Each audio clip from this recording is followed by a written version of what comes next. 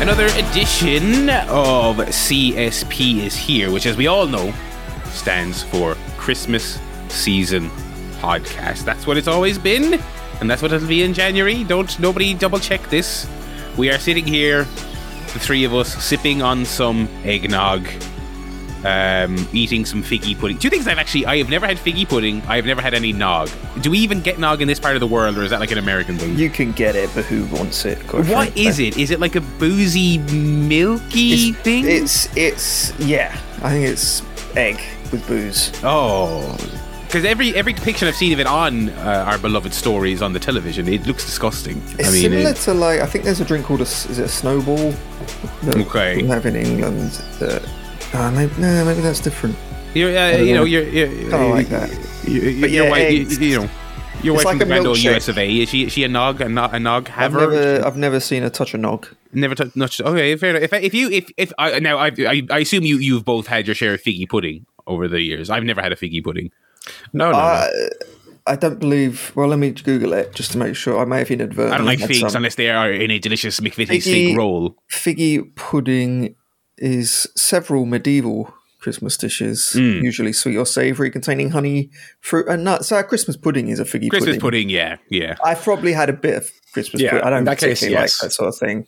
I don't like real food. You know, when it's like fruit and nuts and spice. You're like, no. Yeah, when people say to me, let's open up the Christmas treats, I'm like, yeah, the roses and the quality streets and the like heroes. Well, what's this little like fruity dish that sounds like something you'd eat in Skyrim? Did you know what I mean? Oh, it's like this little pastry full of nuts. I'm like, what? No, past the roses. Thank you. I still see some caramel ones. Has it been foraged from a woodland? Yeah. What I made in a factory and put in a shiny wrapper. Yes. I want to give me the most like needlessly packaged things in the world. I just want loads of waste. This is the consumerist day of the year. All right, give me lots of delectable little sugary treats individually wrapped. Have you seen Quality Street have got rid of the shiny wrappers? They've gone paper for the environment. So my uncle was moaning about that because he was like, they've gone bloody woke. woke. I bought a tin of Quality Street and I was like, didn't really fancy them because they're. It's not even a tin anymore, though. It's like a plastic tub.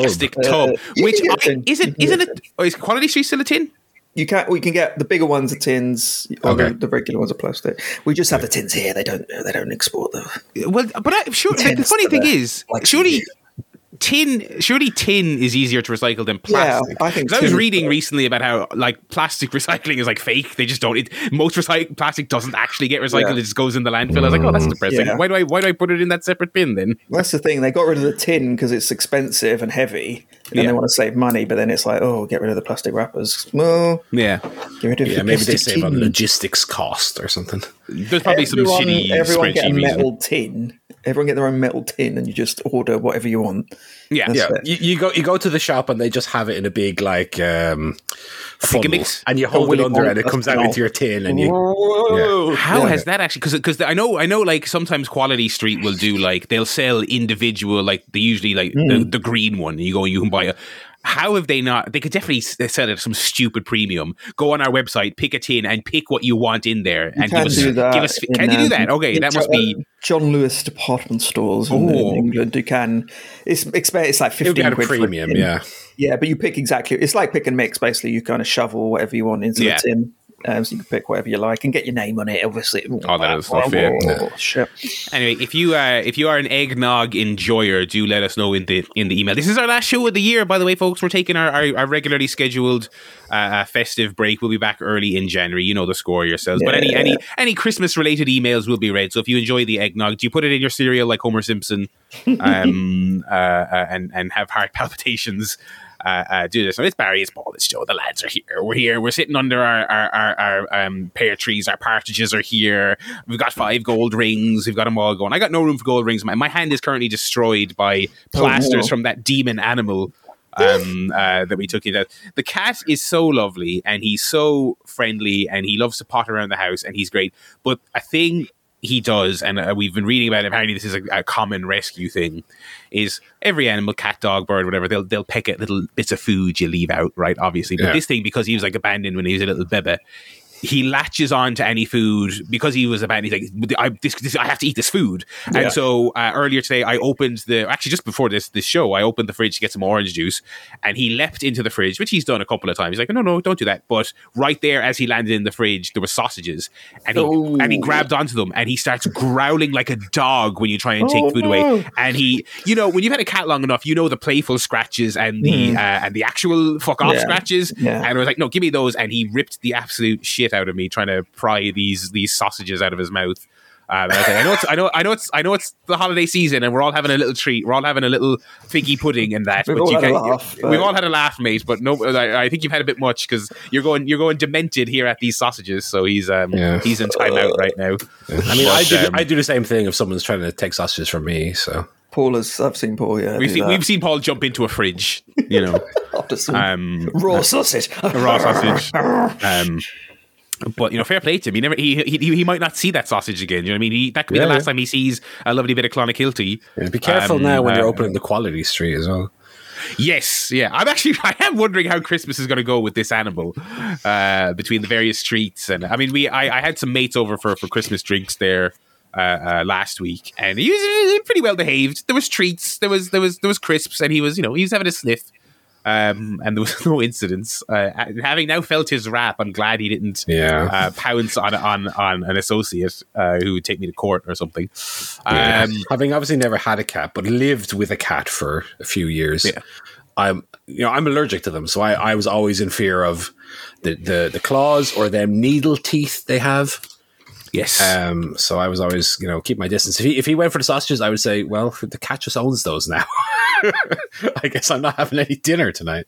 I kind of wanted to because he's done this a couple of times, and Brona got a pretty bad lashing off him there a couple of days ago. She needed plasters, and then I was like, is there anything to be said for letting him just have one? It's like no, it was like 4 sausages, and he's a kitten, and it's human food. You can't. It's a slippery slope. Next thing you know, he's in the bed, you're sleeping on the floor. I want to go on the PlayStation. He's like, I'm playing it. You come home, the locks have been changed. Yeah, he's like, I'm beating God of War. Get out of here. But anyway, it is the festive season. It's never usually the case this late for me. I still have a load to do. I have to get my wrapping. I have to get a teeny tiny few extra gifts.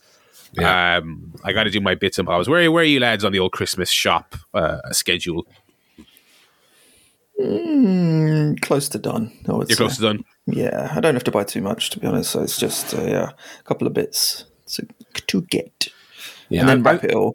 I'm too far in the other side where I've done all the shopping, and all I have to do is wrap. But when you've done the shopping, you get in a mindset of, well, it's done, and so the wrapping paper just sits in the corner, and the presents just sit unwrapped, and it'll probably be that way until the 23rd, 24th. When I think, I better do this at some stage. But no, I've everything bought, but I don't have a ton to buy this year, so got it all done. I went into the local shopping centre on Friday because I wanted to pick up something for myself. I'm kind of what I've done lately with the parents is they're just like, I don't know, we'll get you the socks or whatever. Do you just want to go get yourself something, pick it up for yourself and we'll give you the card or whatever. They don't really care. So what I wanted to get a Fitbit.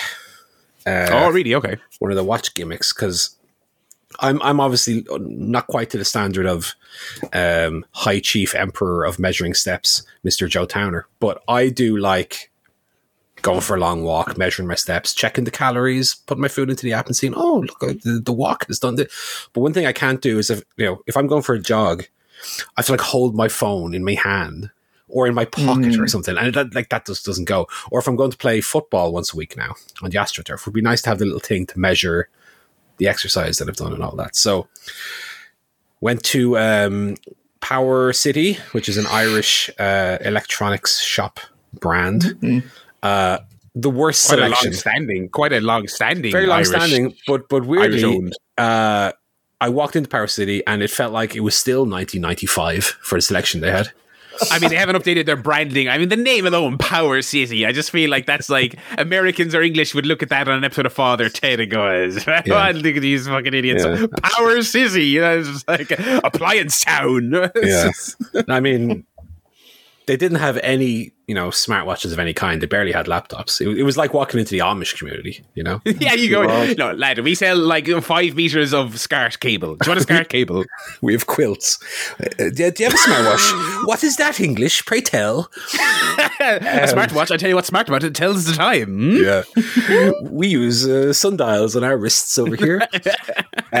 So Power City was no good. I went to, what's the one? Harvey Norman. Ah, yes, a more modern. My God. Harvey Norman is an Irish Australia branded electronics and housing store. So you can buy a couch there, or you can buy whatever. Yeah, it's like half like fake showroom full of beds, and then the other half is like a Curry's, basically. Yes. Like it.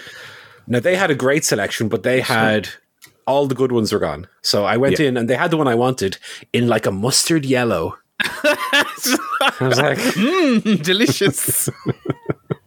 So I said, okay, well, I'll remember that that's here. But I also looked up on Amazon, and they had the black one for also like €7 cheaper. I said, okay, right, let's see. I'll come back. And then I went to Curry's, and I went, and they had the thing. They had, the little section. I went over, and Curry's is one of those shops where you have to like stand around awkwardly, meeting the glance of one of the people who works there, or beckon them over, which I did. And I was like, yes, I'd like to pick one of these, this one here specifically. And he's like, oh, they have those behind the counter. You have to go ask for them. All right. So I go back and memorize the name. So it's a Fitbit Sense 3 Black, whatever serial number. The Wi-Fi 5 gigahertz fucking whatever the fuck. So I waddle over to the counter anyway. And I join the queue. I get to the front, and I say to the lady, because I've remembered, I said, can I get one of those Fitbits Sense Series number 3 Black, please? And she turns around, and they just have like on the wall hanging like 2 Fitbits. And she's like, which one do you want? And I said, oh, you don't have it? And she's like, she goes, no, we like, what'd she say? She said, how old is the person you're getting it for? I said, well, it's me. Oh, we have some. She points at the bottom neck behind where the till was. We have some of the. They do like the same thing. It's like €15. I said, I might shop around and come back. I never returned. I love those interactions though, where you learn how they talk to people who don't know what they're talking about, fobbing them off with any old crap. Like I don't know what she was showing you, but there's no way it was as good. I've told the story before about how I was in a GameStop once, and a confused man went up to the counter asking for the hot new release. This is a PS4 era, and the guy fobbed her off with a used copy of Uncharted 3 for the PS3. I think, what? That is the most shameless thing I've ever seen in my fucking life. I was like, this is why when we were kids, when the auntie or the granny gives you, instead of Donatello from Teenage Mutant Ninja Turtles, she gives you, here's Arthur from Ninja Lizards. I've never heard of Ninja Lizards. Yes, but the man at the store said Ninja Lizards is actually the most popular show. This is not real. These don't even eat pizza. They're vegans. There's vegan lizards, and he's only got 3 points of articulation. Donatello has 6 points of articulation. Granny, I hate you. It's funny, and Christmas season, it's just primo. If they don't know what they're fucking just fucking point them at that thing. I want a smartwatch. Look at this blender. Just take it. So I did end up getting it on Amazon in the end. It actually won't be here by Christmas, but I don't anticipate I'm going to be running a 5K in between Jingle All the Way and a big fat helping a turkey. No. I also did pick myself up. This is a gift from me to me, by the way. The best kind. A little Lego. Oh, piranha plant. Well, that looks like a solid day of work, I would say, on that one. Yeah. Looking forward to putting that together. It's an 18+ one, which means it's for men are allowed build. It's not for children, Granny. Big men, not little kids. So, if a kid tries to buy that in Smith's, do they go, no, you need ID? Genuinely, not. is that? No, I know it's like difficulty recommendation, I suppose. Yeah. It's like, I'll take one pre-order for GTA 6 and one Piranha Plant Lego, please. 40 pencil and hedges and one Piranha Plant Lego, please. Oh dear, good haul. And some legal fireworks. So yes, I mean, speaking of the Fitbit and the exercise and all that, I was playing football in the week, 5-a-side AstroTurf. Nice. And rolled my ankle real bad. Oh no! And I was on the turf, and then, are you all right? Yeah, all right. I said, this was relatively early. This was maybe 15 minutes into the hour. So I got up anyway, and I ran it off somewhat. And I was like, oh, this isn't actually too bad. Rolled it again. Oh, so two twisted ankles in about 10 minutes from each other. the same one twice.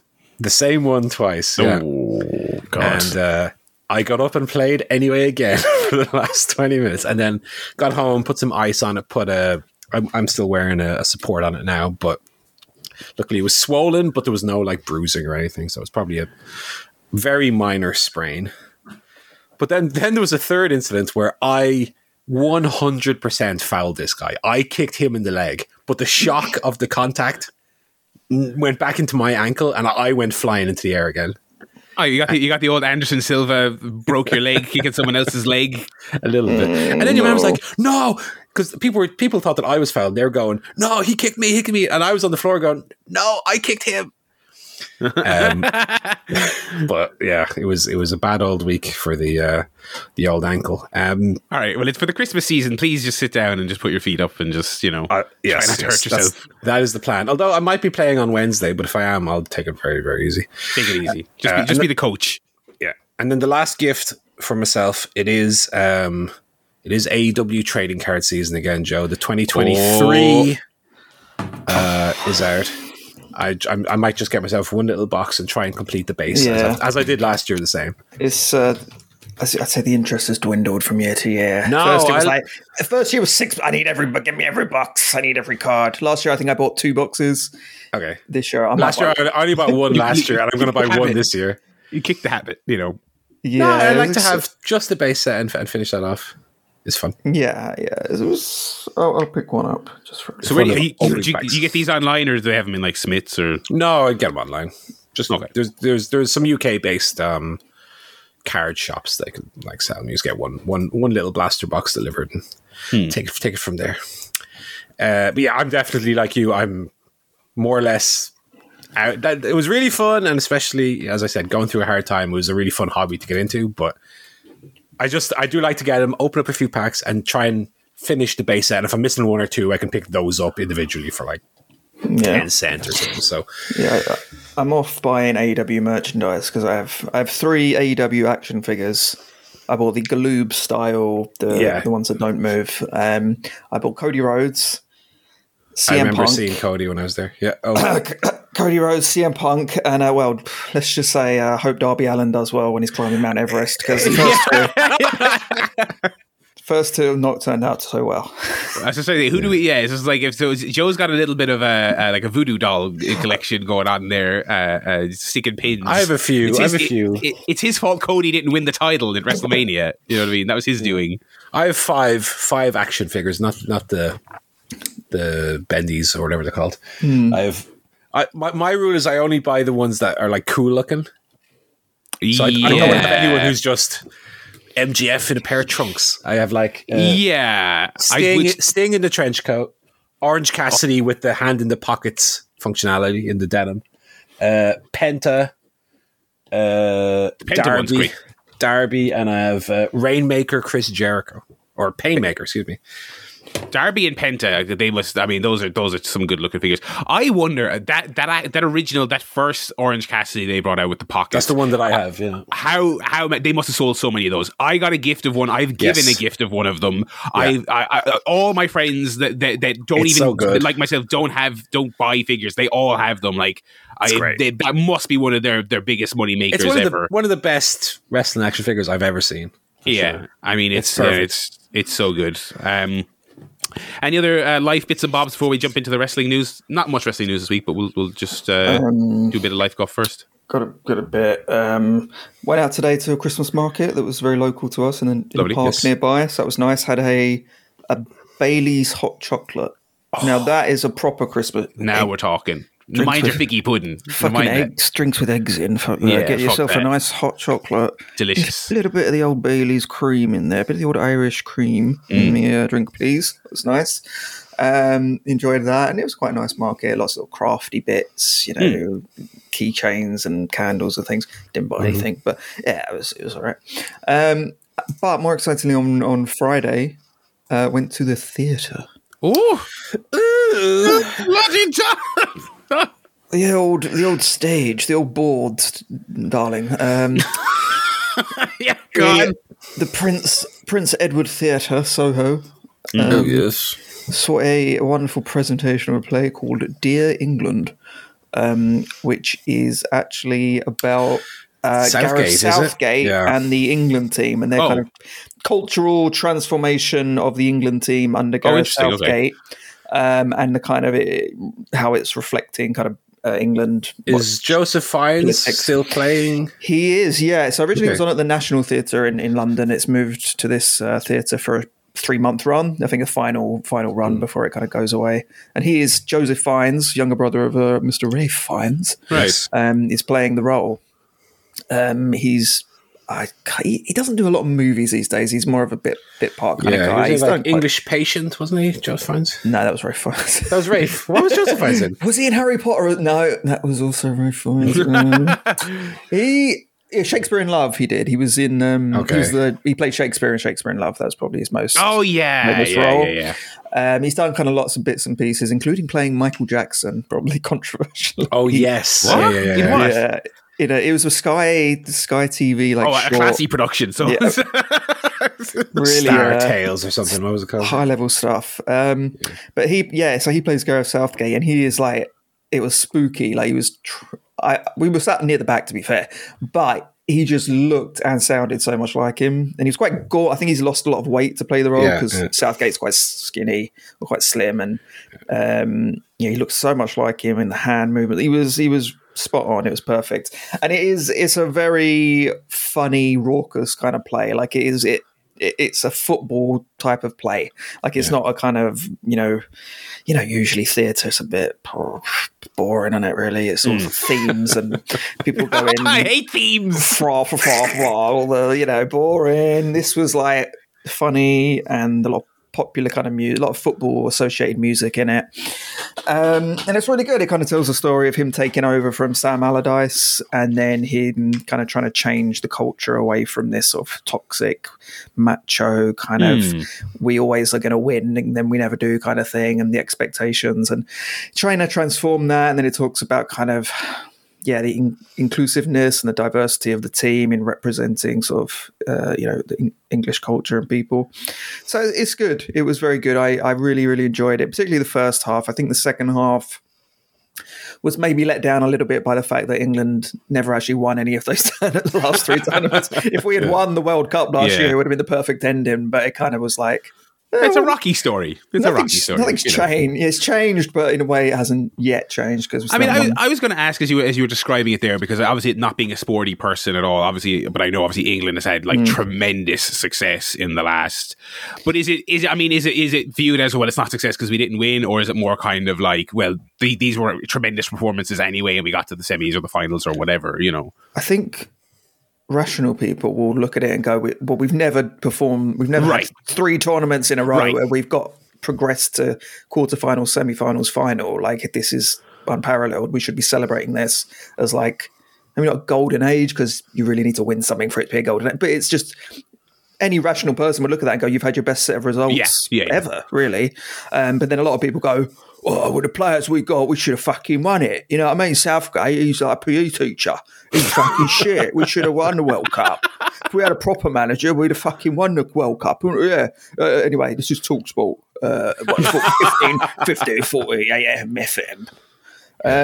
So I think he's definitely changed it for the better, and the culture's a lot better, the pressure, and it seems like the team enjoy going and playing for the national team rather than it being like a horrible experience. So it has been successful, and in an era where, and they also it goes into a little bit of the political backdrop. So you see some of the various frequently changing cast of prime ministers over the last 6 years kind of pop up at different points, and it kind of contrasts him as this kind of leader, a kind of standard bearer of this team and a man of integrity and thoughtfulness who doesn't just come out and say, populist bullshit against all these clowns who have been in government, showing zero leadership. So that was kind of interesting. But yeah, very, very fun play. And the audience was a very unusual theatre audience. There were lots of kids there, lots of kind of teenagers with their families and things like that, which I think rarely ever see in this kind of theatre.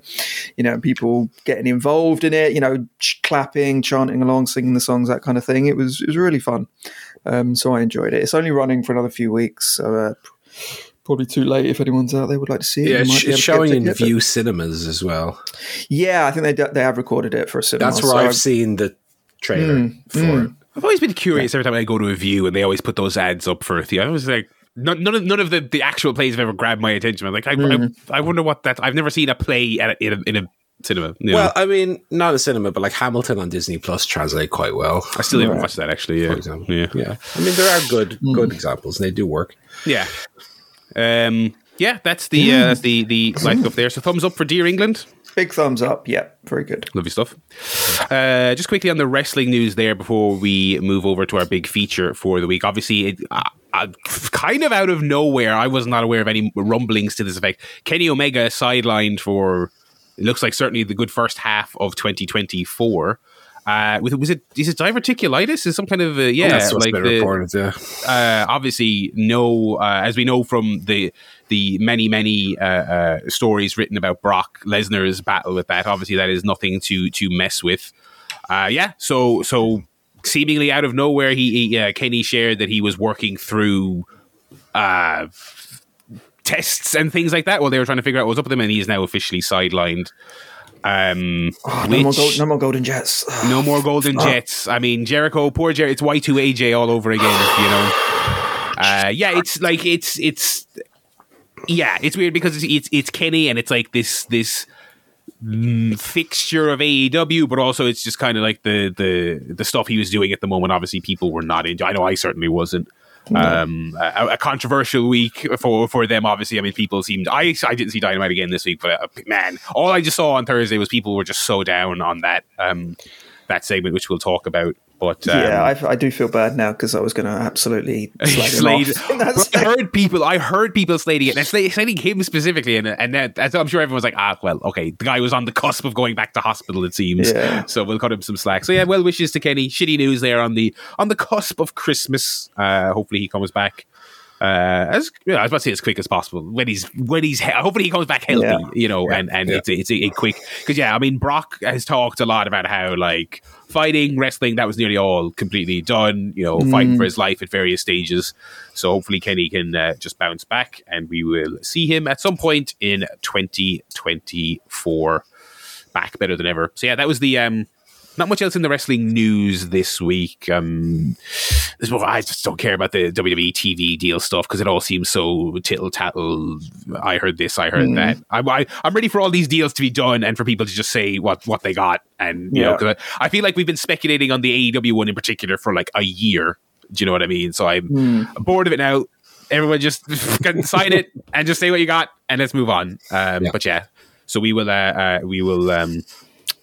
will watch that story as it goes into the year. And the good news is this is probably going to be the last big TV deal because I can't see cable television lasting for another 4 or 5 years. Like it's on it. So I was reading a good article in the week about the kind of how these stations have turned into kind of zombie stations. Like the USA Network literally just shows reruns of Law and Order. Yeah, that is like 80% of their programming. That and a few other repeats and wrestling. Like it's really only like live sports that people watch live, and that can translate to an Amazon Prime or a whatever very easily. But that seems like that's where TV stations are hedging their bets. Yep. And and like when you see like again whatever actually happened there, the CW were willing to give the NWA a 7-figure deal. I'm like, man, how desperate are you? Like that, but it's actually interesting to consider because it's like all these deals, most of them seem to be for 5 years. So it's like, what in 2028 or 29? What on earth are these stations going to look like? They are probably just going to be wrestling. So that's the wrestling. Excuse me. That is the wrestling news for the week. Well wishes to dear old Kenny Omega, and we will segue over there to our new feature coming from the brain of one Paul. Why don't you talk us through it here, Paul, before we dive in? Yeah, the brain of me, but partially inspired by the brain of Joe. So actually, it's a multiple person mind meld. So, give a bit of background on the inspiration for this. Is I was watching again for the third time, watching and listening through the Figure Wrestling Federation as a podcast. Because one thing I do with my podcasts is I have two sets of podcasts I listen to. One is when I'm active, going for a walk and up and about, and one for when I'm like going to sleep. That if I miss parts of it, I don't care. I've listened to it before. It's fine. So that's shifted over to that category now. So as I'm going to sleep, I'll be listening to Thrill Zone and Turmoil, the latest happenings. The lights have gone out again. It's Sting. But the one thing they do is every season they do a big draft, and it's really fun trying to pick the best people and so on. I was like, okay, how can we incorporate a draft into a feature somehow? We can't just do a draft and it not like lead to anything. What's the point in that, you know? So it has to have some sort of strategy to it, some sort of, effect, some sort of game to it. And one thing that Joe did, we used to have a forum that we used for this podcast. And Joe had a fantasy, almost like a fancy Premier League style fancy league for the wrestling. And you would pick a certain amount of wrestlers and you would get points based on things that happened that week. So that's kind of what we're going to do. And my goal is for this to become, around this time of the year, we have these like event episodes. We have our year-end awards. We have our prediction show, which are always some of my favorite episodes of the year. So it's an attempt to kind of try and create a third pillar of that before the Christmas holidays, which will be our fantasy draft. And we're going to do it today. I will run through the rules. So today will just be the draft. We'll draft our wrestlers. And the draft will come into effect on the first Dynamite of the new year. So starting on the 3rd of January. So World's End is not included. So the rules are thusly. So each of us will draft a roster of 10 individual AEW wrestlers. We're not looking at WWE, specifically AEW for the 2024 season. Wrestlers score points based on the below. So one of the through lines here is that single victories are more valuable than tag or trios victories. Okay, so for a tag team or trios, etc. win, because you could have an 8-man tag above, right? A tag team or trios or more gets you 2 points for a win. A singles TV win gets 4 points. A tag team or trios pay-per-view win gets 4 points. And a singles pay-per-view win gets 8 points. Any draw, which are not that common in AEW anyway, 1 point. And a defeat is 0 points. I do have some extra little bonuses here. A 5-star Wrestling Observer match, 10 points. Any non-World Championship win, 10 points. A World Championship win, men or women, 20 points. A DQ, again, doesn't happen very often, but if it does, minus 10 points. And a championship loss is minus 10 points. Again, doesn't happen very often, but that's there because obviously the champions are going to be high value. They win a lot of matches, but there's whatever, the 6 or 7 or 8 people who are eligible for this draft, who are champions currently, that they're going to lose it at some point. So that offsets the fact that they win a lot of matches. Ring of Honor does not count. So if an AEW wrestler wrestles a Ring of Honor match on a Ring of Honor show or wins a Ring of Honor championship, they do not count. Ring of Honor is exempt from this, as it should be. Each team gets 5 transfers they can use throughout the year. I will keep track of those. The transfers must be made on the podcast, and they do not come into effect until after the episode in which they were announced. Trades are legal as well, can be made at any time, but do not come into effect until after the episode in which they are announced. And the winner will get some sort of prize, TBD. But also, more importantly, the pride of being the best drafter, which is the true prize. And as I said, in any event where two people want to do a transfer at the same time or whatever, it'll be a flip of a coin to figure out the priority, as it will be now. And Joe and Barry are going to have to trust me on this one. I have a randomizer ready with our 3 names in it. I have not run the randomizer yet. I'm going to click on it now. Again, I have no way to show this, so you guys are going to have to trust me on it. But also, to balance out the order, the person who wins and will go first gets the first draft pick, then the person who came second, and then the person who came third, and then the person who came third will go again, and it will zigzag back and forth until we have all drafted 10 people. Yeah. That is as fair as can be, okay? So I'm going to run the randomizer now, and we will get the order of drafts. Okay, so this is, and I swear to God, this is the real random result. The person who has come number 1 and will get the first draft is Joe. Number 2 is myself. And number 3 is Barry, which means Barry doesn't get the first 2, but then he does get 2 in a row after that. So you can be a little bit strategic. So that's the order. So, Joe, you are up first. Okay, well, my draft pick is... first number 1 draft pick is someone who's a real MVP of this year, and hopefully he stays healthy next year. It's Mr. Orange Cassidy. Fuck. Orange. I will say, before we started coming on the air, I don't know if you've done the same, Joe. Barry and myself did put together some lists. Oh, we did a little bit of prep. I've got 20 odd people in order of how I want to pick them. I have 45, which is that's nearly half the roster. I know, but I figured I might change my mind. I will say Orange Cassidy was my number 1 on my list as well. So Orange Cassidy is gone. Let me remove him from my thing. Okay, I will go...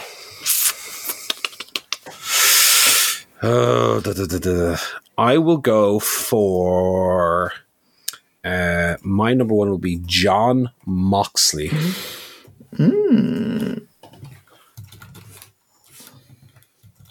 Barry, you have now 2 picks.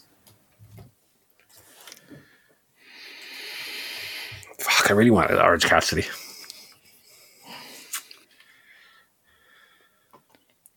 While you're thinking, Barry, I will just mention again for the listeners, all AEW shows are counting here: Dynamite, Collision, Rampage, Battle of the Belts, etc. Pay-per-views. Oh, sorry, I was on mute there. Apologies. All I was doing was exclaiming that I also wanted Orange Cassidy. Okay, I see my list is unordered, so I'm kind of scanning here. I know who my number 1 is. I'm struggling on number 2. Okay, my number 1. Yes. This is a daring pick because we're not quite sure what timeline I will be able to make use of this. My number 1 pick is Jamie Hayter. Wow. Because I'm thinking it's going to be the year of Hayter. I think when she comes back, I think it's going to be a good year, but hopefully it's not Wembley. Hopefully she comes back before Wembley because that's fucking August. So I'm making a play. And my number 2, I'm going for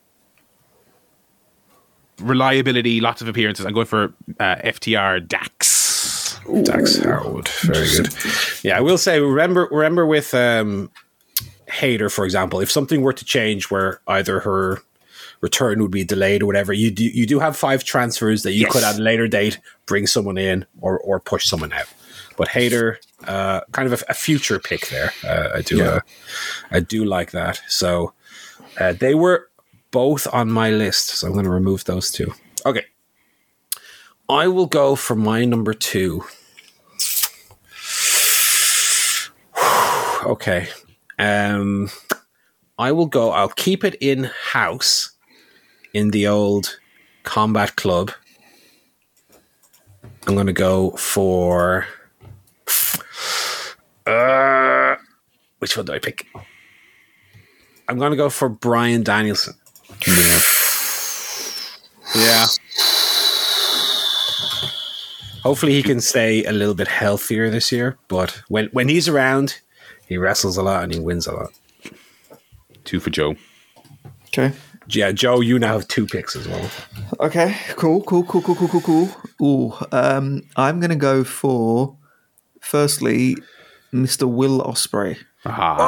He's gone. I was hoping Will Ospreay might go undrafted and I would get an opportunity to pull him in later. But Joe's gone. I think for a very good future pick with Will Ospreay. Yeah, he might not start straight away, but I think the last 8 months of the year or whatever will be I think that's very, very good. Tactical.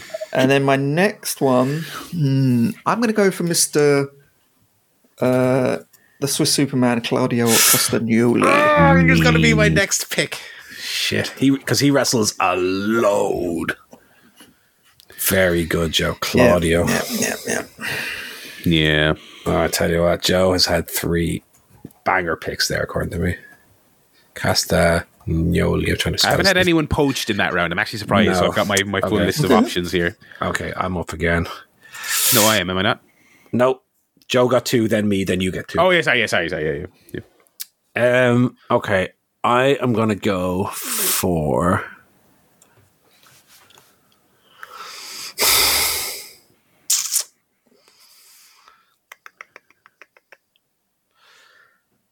Oh. Okay, I'm going to go for the first champion. Ooh, okay. I'm going to go for the first champion of the draft. I'm going to go for Tony Storm. Okay. Mm-hmm. Is Orange Cassidy not the... sorry. Orange Cassidy, of course. Yeah. Sorry. Of course. First of Paul's team. First for me, yeah. Okay. Barry, you have 2. I am going to go for... Again, I know one, and I'm going back and forth on these 2 other ones. I'm also very tetchy about picking a current champion. Do you know what I mean? Because I feel like that's Okay, fuck it, I will. Okay. My first, I'm going to go for Swerve when I drive. Mr. Swerve Strickland. Nice. Hoping that our hope that it's a big year for him makes so I'll be doubly disappointed if it's not now. And I will go for a current champion. My second pick, I'll go for Mr. Richard Starks. Okay. Very good. Okay, back to me. I feel like I'm losing out somewhat by being in second by not getting a double pick at any point. But yeah, you're in the middle, so surely you need a. Or are you getting the advantage by being like... I got the advantage of being second. You're getting second, fifth. Exactly. You're getting... It's just nice to have the double pick that you can strategize. The double pick is nice. Yeah. Ooh, okay, I will go...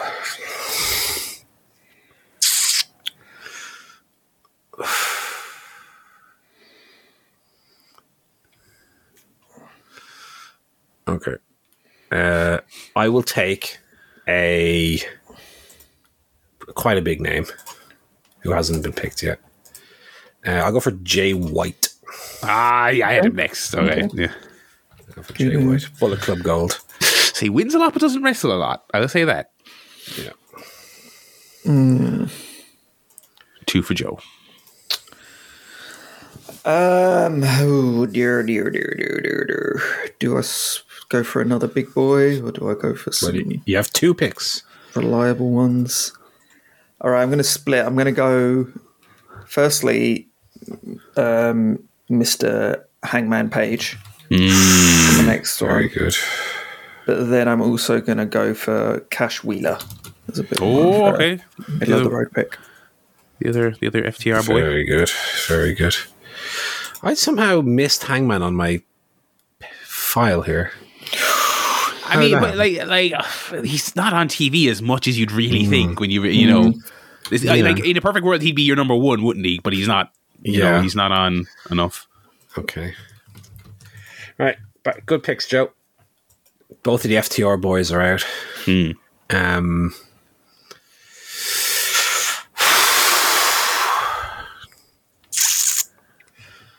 Okay.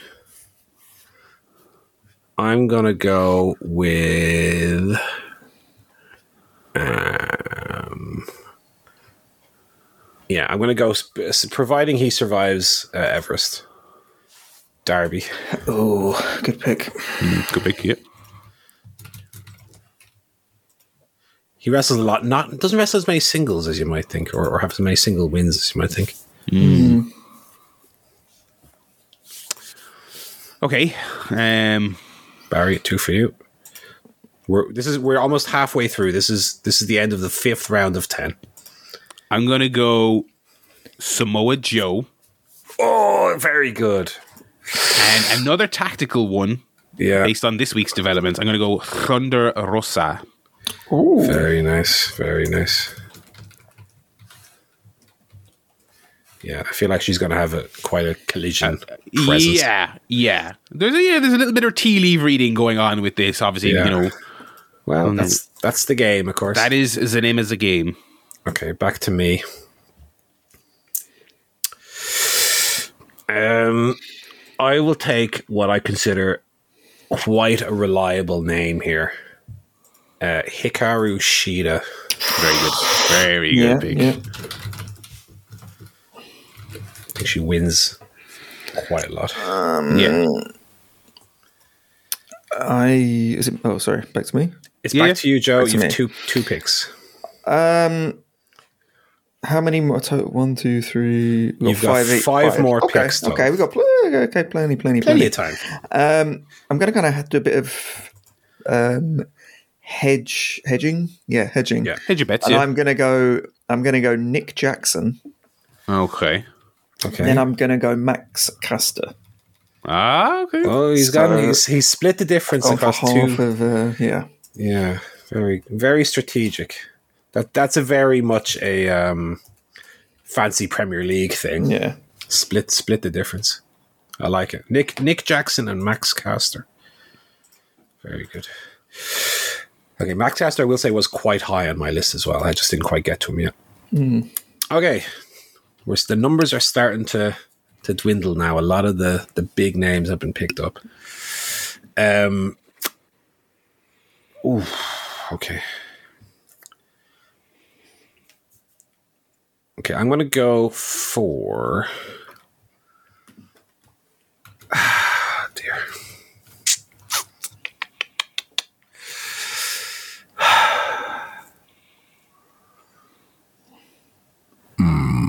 Yeah, I'm going to take somewhat of a safe one here.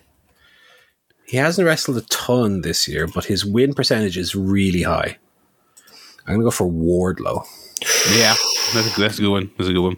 I was thinking Wardlow's a bit of a gamble because you never know. But well, you know my suspicion about his weird hair that one week. Yeah, that's what I'm wondering. Does he get a big old push in the next couple of months? But then do they get bored of him after? I think the answer to the first question is definitely yes. But does it sustain is the real question. You know, let's see. It's a good gamble. Good gamble. Sub him out after a few months. Yeah, possibly. So the first one I'm fairly happy enough with. I'm going to take Miro. Yeah, as I mentioned, he has a 100% win rate this year. No, not a every week of the calendar guy, but reliable. Yeah, I do have trepidations about current champions because their next big loss is certainly closer than their next big win. Yeah, but I am not feeling a much of a sea change anytime soon. I'm going to go Julia Hart. I feel like even though I am plumping for some Hayter and some Rosa in the new year, I think that's going to be main women's division. I think Julia Hart's going to be a featured part of this show for the majority of the year. So I'll go for Julia. I like it. Okay, so for my number 8. I think I might be the one to pull the trigger finally here. Oh. Or do I? He's thinking about it. I'm very much thinking about it. Yeah, go on. MJF. Okay. Oh, daddy. Interesting. Okay. Yeah. Obviously, never wrestles on TV, but with Cole injured, I don't see it coming off him anytime soon. I'd say you're probably guaranteed a couple of pay-per-view W's there. Yeah, possibly. 2 more for Joe. 2 more for Joe, yeah. And then you have one pick left after that. This is your 8 and 9. No, I thought I had... No, this is... no, sorry. Yeah. No, you're right. I think it's 10, is it? We have 10 people, is it? Or 11? Yeah, We're going to have 10 each, yeah. I've already got... I've already got 8, so my next 2 would be 2. Is that not the way it should work? Correct. Yeah, we were going to finish on Joe with 1. I had 2 Oh, first. Joe with 1. Yeah. Sorry, apologies. Yeah. Okay, so I got okay. I'm going to go 2 sort of promising talents that I think maybe could have a breakout year, possibly. I'm going to go for Hook. Okay. And Kyle Fletcher. I was thinking about Kyle. Interesting. Yes. Very good. Hook was high on my list as well. Where's Kyle? I know Kyle is on here. Yeah, just below Hook. Yeah, very good. I'm going to follow the exact same line of thinking that Joe has. Future prospect, wrestles a lot, wins enough of them that is comparable with the colleagues. Sky Blue.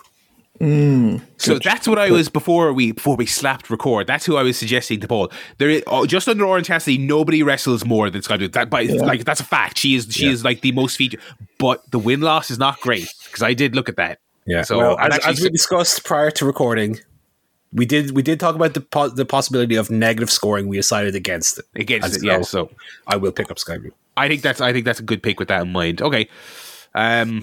This is my last 2, so Barry, these are your last 2 to complete your 10.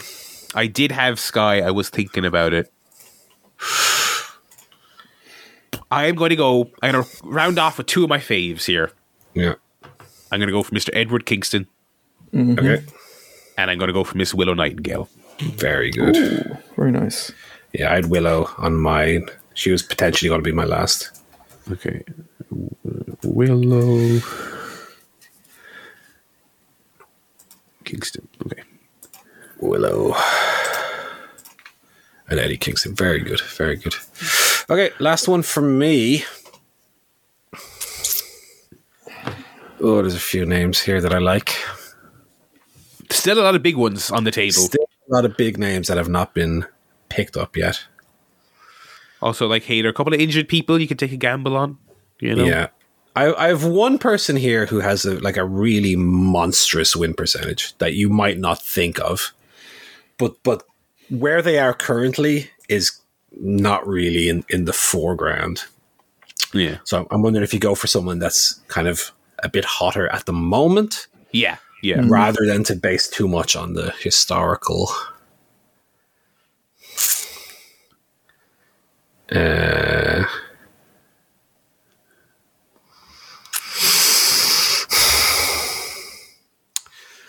Okay, I'm gonna go safe rather than play the money ball. I'm gonna go Statlander. Okay, yeah, I think that's very safe. Shit. Yeah. And one last for Joe. Yeah. Oh, right. Where do I go here? Do I play it safe or do I go for a bit of a wild card? I've got kind of 2 options here. Yeah. I'm going to go for Mr. Adam Copeland, the Rated R superstar. Ah, very good. I don't think he doesn't wrestle a lot, but he could have a few big wins. We could see a few. I mean, he's only been around for. I think he's had a decent couple of matches already. He's actually. Because I was thinking he was going to be Sting-esque when he came in, but I think he very much wants to dispel that idea. So I think that might actually end up being a sneaky great. Very good. Okay, those are 3 good teams, I think.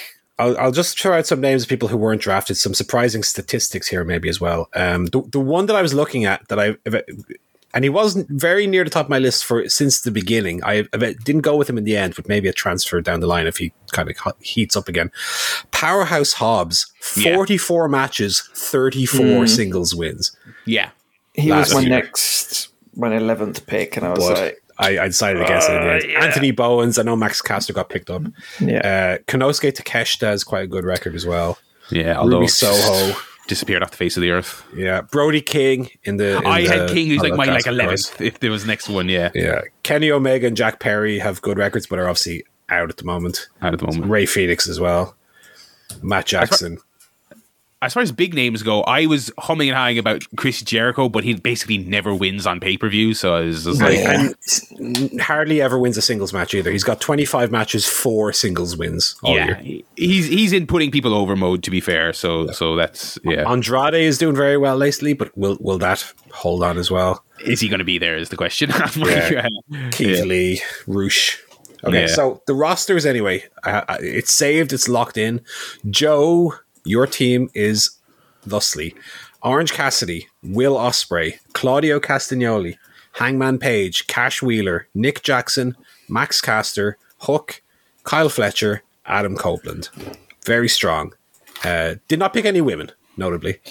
Well, look, you guys picked all the best ones. So yeah, we picked all the good ones. That is actually true, yeah. I had Julia Hart, I had Jeremy, I had notable omission, Britt Baker. Don't know what her status is. Yeah, don't know no where one picked up Britt. She's the devil. I mean, that would be very funny if nothing else. I mean, that would be, you know. No one picked up Christian Cage. Not enough. Not on TV enough. Yeah.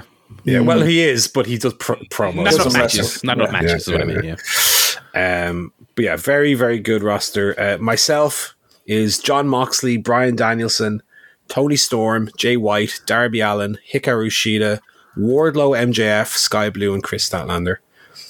And Barry with Jamie Hayter, Dax Harwood, Swerve Strickland, Ricky Starks, Samoa Joe, Thunder Rosa, Miro, Julia Hart, Eddie Kingston, and Willow Nightingale.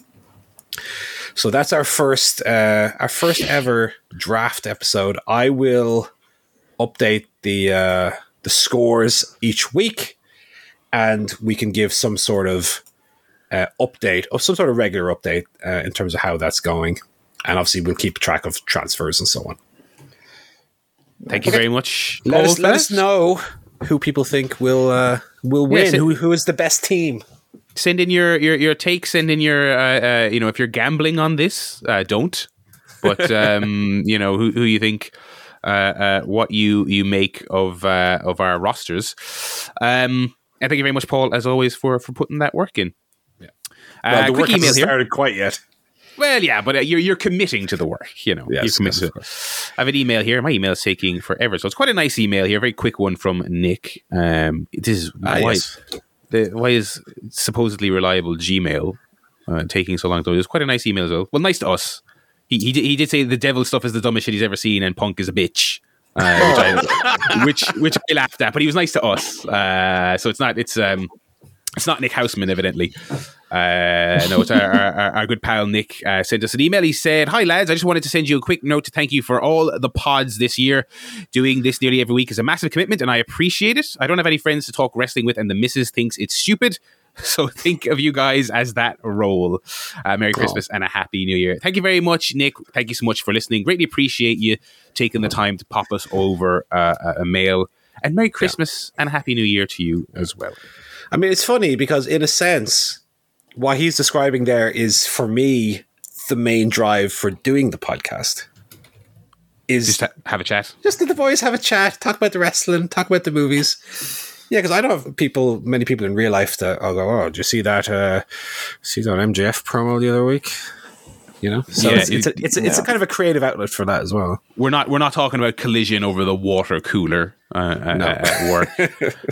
And certainly when we started this podcast, I mean, these days I have been lucky enough to, from Paul, from when you and I were going to OTT on the regular, I've met loads of people now that I can see in real life in 3 dimension and talk about wrestling. But yeah, but I remember when we started, it was like, don't have nobody around to talk about with the wrestling with, so we could certainly see where you're coming from there. Thank you very much, Nick, and a Merry Christmas to you, sir, and a Happy New Year. Yes, we will segue into the wrestling this week. I actually did want to get back into the wrestling this week, but it was a good week. It seems like a strong week for both Dynamite and Collision. But I was wrestling acts and whatnot, and so we'll take a look through the cards here. We'll start as we did last week. I think I like starting with the Continental Classic here up top. I will mention as well before we begin, saying that they were both great shows, I think is true, with the exception that each show had an absolutely dreadful segment, but otherwise was very good.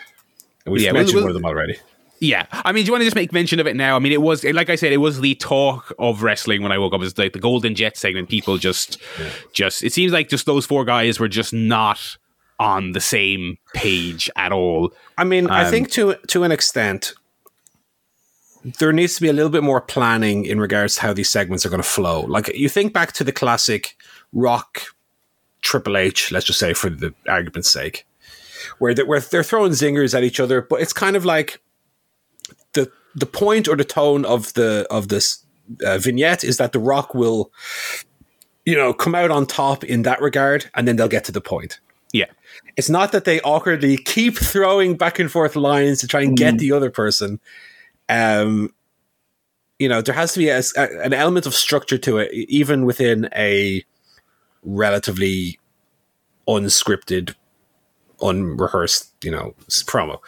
And that's what this felt like to me is Starks and Big Bill are the heels, Golden Jets are the baby faces. Okay, before we go out, we need to know, okay, we're going to throw a few little zingers Digs. Back and forth, but the idea will be, we've got a title match coming up. Starks will throw out a dig. Kenny or Jericho will come back with a thing, and Starks will get angry about it. And we'll wait. You just wait till the pay-per-view, or we're going to show you who's really, whatever. And so there's like a format to it. There's a structure to it. But this felt totally improvised, totally structureless, and rudderless and aimless. And the bigger problem, and I think Joe will agree on this, is that the zingers they were throwing out were absolutely horrible. Yeah. It was Jericho awful. at one point was like, we're going to come up with you don't guys don't have a team name. I think that's a good basis for throwing out something funny, What he came up with was, what we'll do is we'll combine your names. Oh, no. Big Billy Starks. Come on, everybody, let's chant. Big Billy Starks. Big Billy Starks. It's like, well, what does that even mean, first of all? Big Billy Starks. Are they supposed to go, oh, you've got me, you've nailed me to my soul? I saw some people speculate, was it supposed to be a reference to the wrestler who is a girl, and it's classic Jericho bit of calling them a big girl. But I thought the joke was supposed to be, oh wait, there's already someone with that name. Yeah, but it didn't really land. And it's like, or it was funny because what you said, Paul, is like, yeah, the you don't have a name. That's it. That is an interesting prospect. But when Chris Jericho opens that, it's like, okay, the next thing is going to be so lame. Whatever the punchline is, it's not going to be funny at all, because he's about 20 years removed from having zingers that actually land. Yes, and the problem is that he's for all intents and purposes moved on from the Y2J persona. But that's exactly what he was doing here. Yeah, but worse. Yeah, I mean, he did mention something like the dick and the something, and I was like, you got something there. I mean, you got Big Bill, big.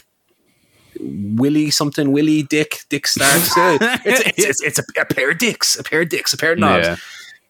Yeah, I don't know.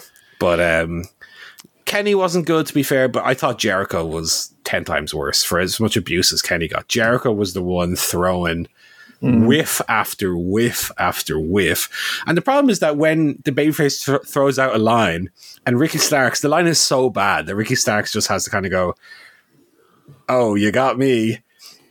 And then it's there's no kind of flow to the segment, and it was dead on arrival, to be honest. And Ricky, to be fair to him, I think Ricky's great. He was good. He was the only good thing about this segment. He was good, but he wasn't exactly throwing out gold either. No, he tried his best, but it just came off really awkward. It's funny when you were describing the segment earlier, because I completely forgot. You're like, the baby faces referring to the Golden Jets. It's like.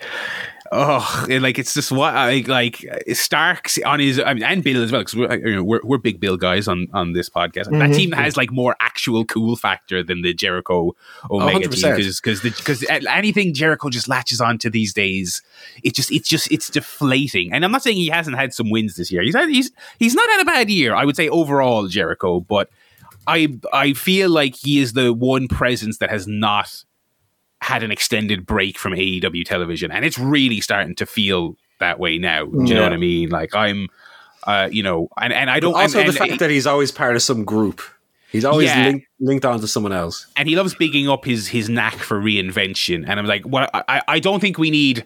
After Omega's out now, obviously, I don't think we need Jericho forming another team or another unit with another hilarious gimmick and another silly name. I'm not even saying for like a year. I feel like we could do with like a pay-per-view cycle or two where Jericho is just not involved and he comes back a little bit fresher. Like, when now you think about it, he's been such a mainstay in AEW. I don't think he's ever had a surprise return, unless I'm forgetting an obvious one. No, he's always been there. He's always been there. He should get taken out by someone, just get battered by someone, by a Big Bill, and he takes takes like 3 months off, and then he comes back triumphant and wins a match against the Big Bill or whatever. Like, that would be good. I would actually be happy to see that. Yeah, I think we need to. I think we need to just go on, Paul. There was another huge issue with this segment as well. Go on. So to your point, Barry, about Big Bill and Ricky Starks being like cool. So Ricky Starks was wearing he was like the best dressed man I've ever seen. Yeah. He was wearing a fucking sleek little jacket, and he came out and he was just like radiating like, oh, this is a cool guy who, the old adage of the guys want to be like and the women want to be with. Yeah. Chris Jericho looked like a gay biker. Omega looked like he was dressed like a small child. He looked like he was taking his dog for a walk. He had shorts on and like a whatever fucking long sleeve t-shirt he found. It looked like the postman had just knocked at the door at 8 o'clock in the morning. He was like, "Oh fuck it, I'll go get dressed, quick, put hoodie on." Do you not think Jericho would be the type of guy who's like, when I form a team, I'm going to get gear. We're going to have a look. Do you know what I mean? Like, he seems the type of guy who would, like there was no look. There was no, yeah. Okay, so that was the stinking segment of the show. It stank. Trust me. Let's rewind back to the C2. The first match we had was Rush versus Jay Lethal. Rush put him away in short order. Very short order. To the point that there wasn't much to it, but it kind of played off the Moxley match the previous week to an extent. Finished him with the same choke that he himself was choked out with. So I guess we're going to revisit that at some stage. Yeah, and I like the idea that the story is very much Lethal isn't hanging at all without his buddies. So why? Yeah, of course. Don't have a guy like Rush be competitive with him if that's the story, Yeah. I mean, one thing I didn't realize as well is that there's like semi-finals to this tournament. Yeah. I only figured that out this week. And that it's like the top 2 of each group fight each other again. Why wouldn't you do like, again, Tony Khan is like a football guy, so why wouldn't you do like a World Cup style? First versus second. A1 versus B2, B1 versus A2. Yeah, well said, Paul. And then you get new matchups. But we're going to see, presumably, I mean, that to an extent that does play into the story though of, okay, you're teasing, we might see Rush Moxley again, but they're also teasing, okay, Swerve got beaten by Moxley via nefarious roll-up. So I like that they're weaving into the matches these little stories that we might potentially see them again, but you are also just seeing the match again you've seen a few weeks prior. The Rush Lethal, there wasn't much to it. Brody King versus Andrade. Bibba. This match was very good. Very good. I mean, Andrade might be more so than anybody else. Like when he's like a Randy Orton almost. When he's on, he's great. There's like no one better. Yeah. But he has to be in the mood for it. Because we've also seen Andrade kind of half-assing it. It's not much. But when he's at it, fuck, he's so good. And Brody is excellent as well. Yeah, Brody's really underrated, I think. I think Brody's a really great... he is, for sure. Really great fixture on the roster. I love this spot he does lately where he sits them by the barricade and like does a run and splash against them. Yeah. So good. He looked like he killed Danielson with it. Andrade as well. Really, really great. And of course, they played into the last 2 Andrade matches as well, this idea of there being like the turnbuckle exposed. He's very much doing a win by whatever means necessary gimmick. And that's how we got the win on Brody here. Drove him headfirst into the exposed turnbuckle, hit him with the DDT for the win. That took us then to Jay White versus Mark Briscoe. Mark Briscoe, another guy winless so far, I'm fairly sure. Yep. So I guess very good again. Mark Briscoe's great. I'm glad he's finally getting his due on TV, which is cool. And I guess the big and again a nice little G1-esque story is that the grand finale is that of the 2 losers, Mark Briscoe will probably also beat Jay Lethal. You'd imagine so. To get his pride win, and Lethal gets nothing, And then, of course, we had Swerve versus John Moxley. How was this? Did it meet the hype? Oh, yeah. For me, I thought it was tremendous. Only thing is, I thought Swerve was going to win, but, fair enough. Yeah. I was surprised to read that. I was surprised. 50-50 for me. I found that when the thing is if they come back in the semi-final, Yeah, he'll beat him again. But I have found, like, when I was going through the roster trying to pick for the draft, I was looking for, like, okay, who wins all the time?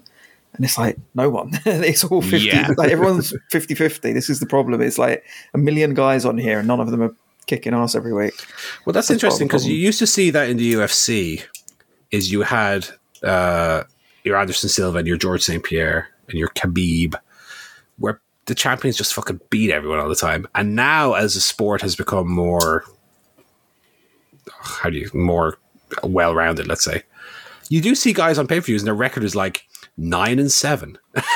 They're like top guys in the company. Mm-hmm. So, I mean, it's not, I know in wrestling, it's 50-50 booking has its own issue, but it's not unrealistic that top guys would have a 50-50 record, so to speak. But Swerve in this match, everything he did looks so smooth and so effortless. And I love it because, I've criticized people in the past of when they kind of not quite have the deer in the headlights, but where you can see the wheels turning. You can see them thinking the stuff through in their heads. Yeah. Yeah. Swerve just floating around, floating to the next spot, little hammerlock into a little cartwheel, ooh. So a fantastic performance by him specifically. I thought he did a great job. And then the finish, not only did Moxley hold the belt on the roll-up, fucking Swerve's shoulder was so far up, I mean, he might have well been standing up. You think that was on purpose? No, I don't think so. But because when they showed the highlights on Collision, they kind of cut around it somewhat. But I'm sure they'll play that in when they if they should meet in the semifinals. I'm sure the commentators will sell that angle of it as well. Elsewhere on Dynamite, looking here, Roderick Strong versus Adam Page. How is that? That sounds good on paper. If it wasn't too much comedy. No, it wasn't. It was very good. No, it's pretty good. Yeah. Roderick's got over the neck injury finally. So. Yeah, it seems like they're easing that stuff out. Thank God. So that's good. Any other notes on Dynamite before we switch over? Yeah, I mean, I thought Samoa Joe. He opened the show up with a promo, which was interrupted by Roderick Strong. I love Samoa Joe. Might be. I know we love Christian Cage in these parts. I think Samoa Joe might be secretly the best promo guy AEW have. His promos are all super well delivered, super convincing. As far as being an ass-kicking tough man, I mean, he sells me on it every time. So he was calling out Hangman. He accused Hangman. He said, well, MJF got taken out by a bottle. And he was doing his Columbo thing. He was like, he's going to leave. And he goes, actually, one more thing. That beer bottle was the exact beer, which is Hangman Page's IPA of choice. Favorite tipple. Yeah, which I hadn't even considered when they did the beer angle last week, that Samoa Joe was going to be with his little magnifying glass looking around the scene of the crime. I mean, I know we're encouraging AEW to do less comedy, but if Samoa Joe could just wear a Columbo-style Mac next week, that would be Sherlock Holmes, Deer Stalker. One more thing, Mike. One more thing. Just my wife loves you. Just shoot his scenes in 4x3 as well, and just make it grainy as fuck. He'll barely fit into a 4x3 frame. Yeah. Which would just make him look even more intimidating. Yeah. And then, of course, the end of the show, the cliffhanger was that the masked men, which my pet peeve, my nitpick of the week, is that they consistently refer to them as the devil's goons. And a goon to me is like, oh yeah, boss. We got him, boss. Yeah, we beat him up real good, boss. It's the freaking bat. Where it's like, just say it's like fucking his posse, his masked men. Or goons infers that they're idiots. Yeah. They're trying to beat up the Acclaimed, but one of them accidentally kicks the other's shins. Yeah. Watch where you're going, you idiot! Boing, pokes his eyes out. Three Stooges stuff. Yeah. Hangman got beat up. He got thrown through a windscreen at the end of the show. They're loving their glass lately. Yeah, for sure. He did not say "Cry me a river, bitch." No. Or whatever it was. Ruby Soho and Rio had a decent match as well. Tony Storm was on commentary and was an absolute riot on commentary. Really? Okay. I was, and I'm not someone prone to hyperbole about. I am the kind of person who will watch comedy and go, that is quite funny. But I was laughing at this. I thought she was great. So I know the timeless gimmick. Some people can kind of leave or take it. I generally sometimes it can be a bit much. I thought this was hilarious. I thought she was absolutely excellent, and that was pretty much it for Dynamite. Alrighty, flicking over to Saturday nights, which are all right for fights, apparently. Saturday. We did have our man Andrade back at it again in tournament action against Claudio. Yeah. That sounds great on paper. Just before we get to that, Joe, you watched Collision, I assume, yeah? No, I don't watch that anymore. You didn't watch Collision? Oh, I can't be bothered watching 2 shows a week. It's too much. Busy man. Okay. Not really. I just don't want to watch Collision. I spent about 8 hours watching Doctor Who videos on YouTube this week. I don't know. Collision. A tournament between the doctors. I wanted to bounce my theory off someone. It looked like Nigel McGuinness had an old hair transplant gimmick. Did he? His head was looking very suspect, I must say. Okay, well, let me run through Collision then. Claudio against Andrade. Now, as I mentioned, I can be kind of ho-hum on Claudio's matches to an extent. This was fucking great. This was tremendous stuff. Big thumbs up. That's kind of more to do with Andrade than Claudio, I guess. But Claudio was a great base for Andrade, showing his chops and his big spinny kicks and blah, blah, blah. And actually, this was a payoff to what we set up on Dynamite, where the pad came off the turnbuckle and Andrade was going for the DDT off the top, and he slipped and went groin first into the exposed turnbuckle. The referee went to put the pad on the turnbuckle, and Claudio hit a low blow, the likes of which you've never seen. He didn't just kick him in the groin. He picked him up as if he was going to give him a spine buster and threw a knee into the groin, which is a great looking spot. Well, Claudio's great for those freaky, like, show of strength things. And then him with the neutralizer for the win. Great stuff. This is the segment I wasn't so hot on. Abaddon and Jasmine Allure. I don't mind Abaddon. I don't mind the gimmick. But it was Abaddon beat Jasmine Allure, whoever that is. The lights went out. Julia Hart appeared. I do love. Julia Hart appeared and laid the belt at Abaddon's feet. And they started brawling. And then Sky Blue came out. And Sky Blue started formally doing Sky Blue is like with Julia now. After weeks of like, will she, won't she? Yeah, as everyone goes, whatever, I don't know. I was kind of interested in the idea of if you get misted, you don't just become subservient. You become like a fucked up weirdo, but you don't necessarily have to go with the House of Black. Yeah. I think it's kind of less interesting to have her just be... So she's basically going to be like the House of Black's Wheeler Yuta. You know, she's obviously the way lowest bottom of the totem pole and is going to lose all their matches. Sorry to whoever drafted. Yeah, but they had done the segments with like Willow, who also got misted, as you might recall. And they... She's too pure of heart. But they did bits where it's like, is Sky going to join him? No. Oh, she's actually good, but she still has the eye makeup. Oh no, but did she just join her in the end with no real reason? So she came out, and then Thunder Rosa, which was the good part, is like when Thunder Rosa ran out. I honestly didn't know who it was at first because they showed her running like from the back. Bright pink outfit. You're like, who is that? Yeah, and she had Tay Conti's like hair. Yeah, she looks completely different. Back. I didn't know until they said. I thought it was like, is this Anna Jay coming out or someone? What's happening? And I guess she's like, while she's been injured, she's been doing commentary, Spanish language commentary. She was doing it on this show all the time. Yeah. So there's a match for next week. It's Abaddon and Rosa against the misty-eyed gals. Yeah, the Halloween crew. Abaddon as a babyface seems like a strange choice as well. Yeah, I think the division is just in need of a bit of a shuffle, to be honest. But and there you are. What was that the bad segment, or was there a worse segment that you wanted to? that was the bad one. Until Thunder Rosa came out, that was all right, but the spooky stuff's too much. What else you got then? Orange Cassidy against Brian Keith. I was glad to see Brian Keith back. I like Brian Keith on my little handful of indies I've seen him on. The match was very, very good as well. That would be a good little sneaky get. Sneaky little signage if TK is doing his own little fantasy draft for 2024. I think, not that I don't think the company needs to sign more people, but you know, well, obviously they had the Ring of Honor pay-per-view this last on Friday as well. I didn't watch any of it, obviously not enough hours in the day. No, but Brian Keith was on that show as well, so I guess he was just around. So he's a converse guy. He's in the across the Tonyverse. Yeah.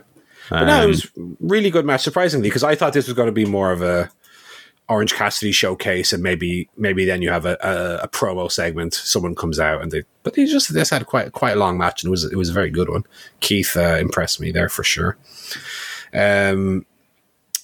What do we have then? FTR and House of Black promo. It was fine, although I had a nitpick again where House of Black was saying it's not personal, nothing's personal, but we do have this photo here of you, Dax Harwood, and your wife and your daughter. Dax Harwood was like, you son of a bitch. But it was like, there was a link that was missing, right? So here's Paul's version of the promo. You know, I like to fancy book how Tony can do it better. And if you're listening, Tony, you have this for free. So what you have is, you need to create the reason for that Dax cares about the photo itself as opposed to the content of the photo. So you have, you know, we have your wallet here, Dax, and here's the photo of your wife and the photo of your daughter you keep with you every day, and we're gonna burn those photos. And Dax, oh, you son of a bitch! What they actually had was just like a printed like JPEG. They set on fire. Like, who gives a shit? So that was it. Let's see. I think the fact that the photo was of Dax and the family is a thing, but the actual bit of paper that they burnt like has no sentimental relevance. I would have rather that it was something, not necessarily that, oh, we went into your house and took your like photo off your wall, but maybe something out of his wallet or something like, this is your object that has a sentimental value to you and we're going to destroy it. I also feel like they've gone to the Dax's family well a bajillion times now. Do you know what I mean? Like, they've done it for comedy. They've done it to be serious. They've done, you know, everyone brings it up, and he goes, "Don't you bring them up?" And it's like, you know, it's a bit like Tommy Dreamer crying. Do you know what I mean? It's it's like, okay, I'm less reeled in by the reality of this drama every single time you do it. You know, go on. And we did have a load of fun matches this week. We talked about the Continental Classic and all that. Here's my match of the week, and you might not have expected this. Chris Statlander and Willow Nightingale against Mercedes Martinez and Diamante. I heard this was a blast. In a Texas street fight. Let me tell you, this was everything you'd want it to be. There was double juice like a minute. It was like Vince McMahon Survivor Series 2003 style. Just punch me once and I'm going coast to coast with that blade. Willow's wearing the crimson mask. Diamante was bleeding. There was, you know, I thought the entrances were cool. The babyface team / Kill Bill. That was so good. That was so good.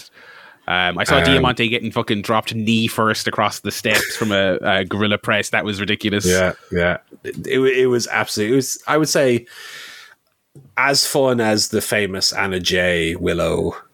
Tag as well. It was a little bit more fun, a little bit less like, oh my god, they're actually killing each other here. But it was an absolute blast, as you say. The only thing was the ending was a bit funny, is that they like the heels power bombed Willow through a table at ringside, and then Statlander just like hit Diamante with a chain and won straight away. Yeah, so that was a little bit abrupt. But the match itself was really, really fun. I want to watch it. I think I might watch this after the podcast because I'm worth watching. Very, very fun. Yeah. Then we had Kingston Garcia, which was very good as well. So Garcia is on the blue side. Garcia has lost all his matches, which I'm hoping they play into kind of a storyline of him rediscovering himself and maybe moving away from the dance and becoming a more serious competitor. Because I think Garcia is one of their best prospects they have on the roster, and he should be doing a bit more than he is. And then you'll be surprised to hear that Bryan Danielson and Brody King was fucking excellent. You're joking. I'm not. It was great. Danielson, of course, took the blade to the eyebrow once again. He loves doing that for the brothers.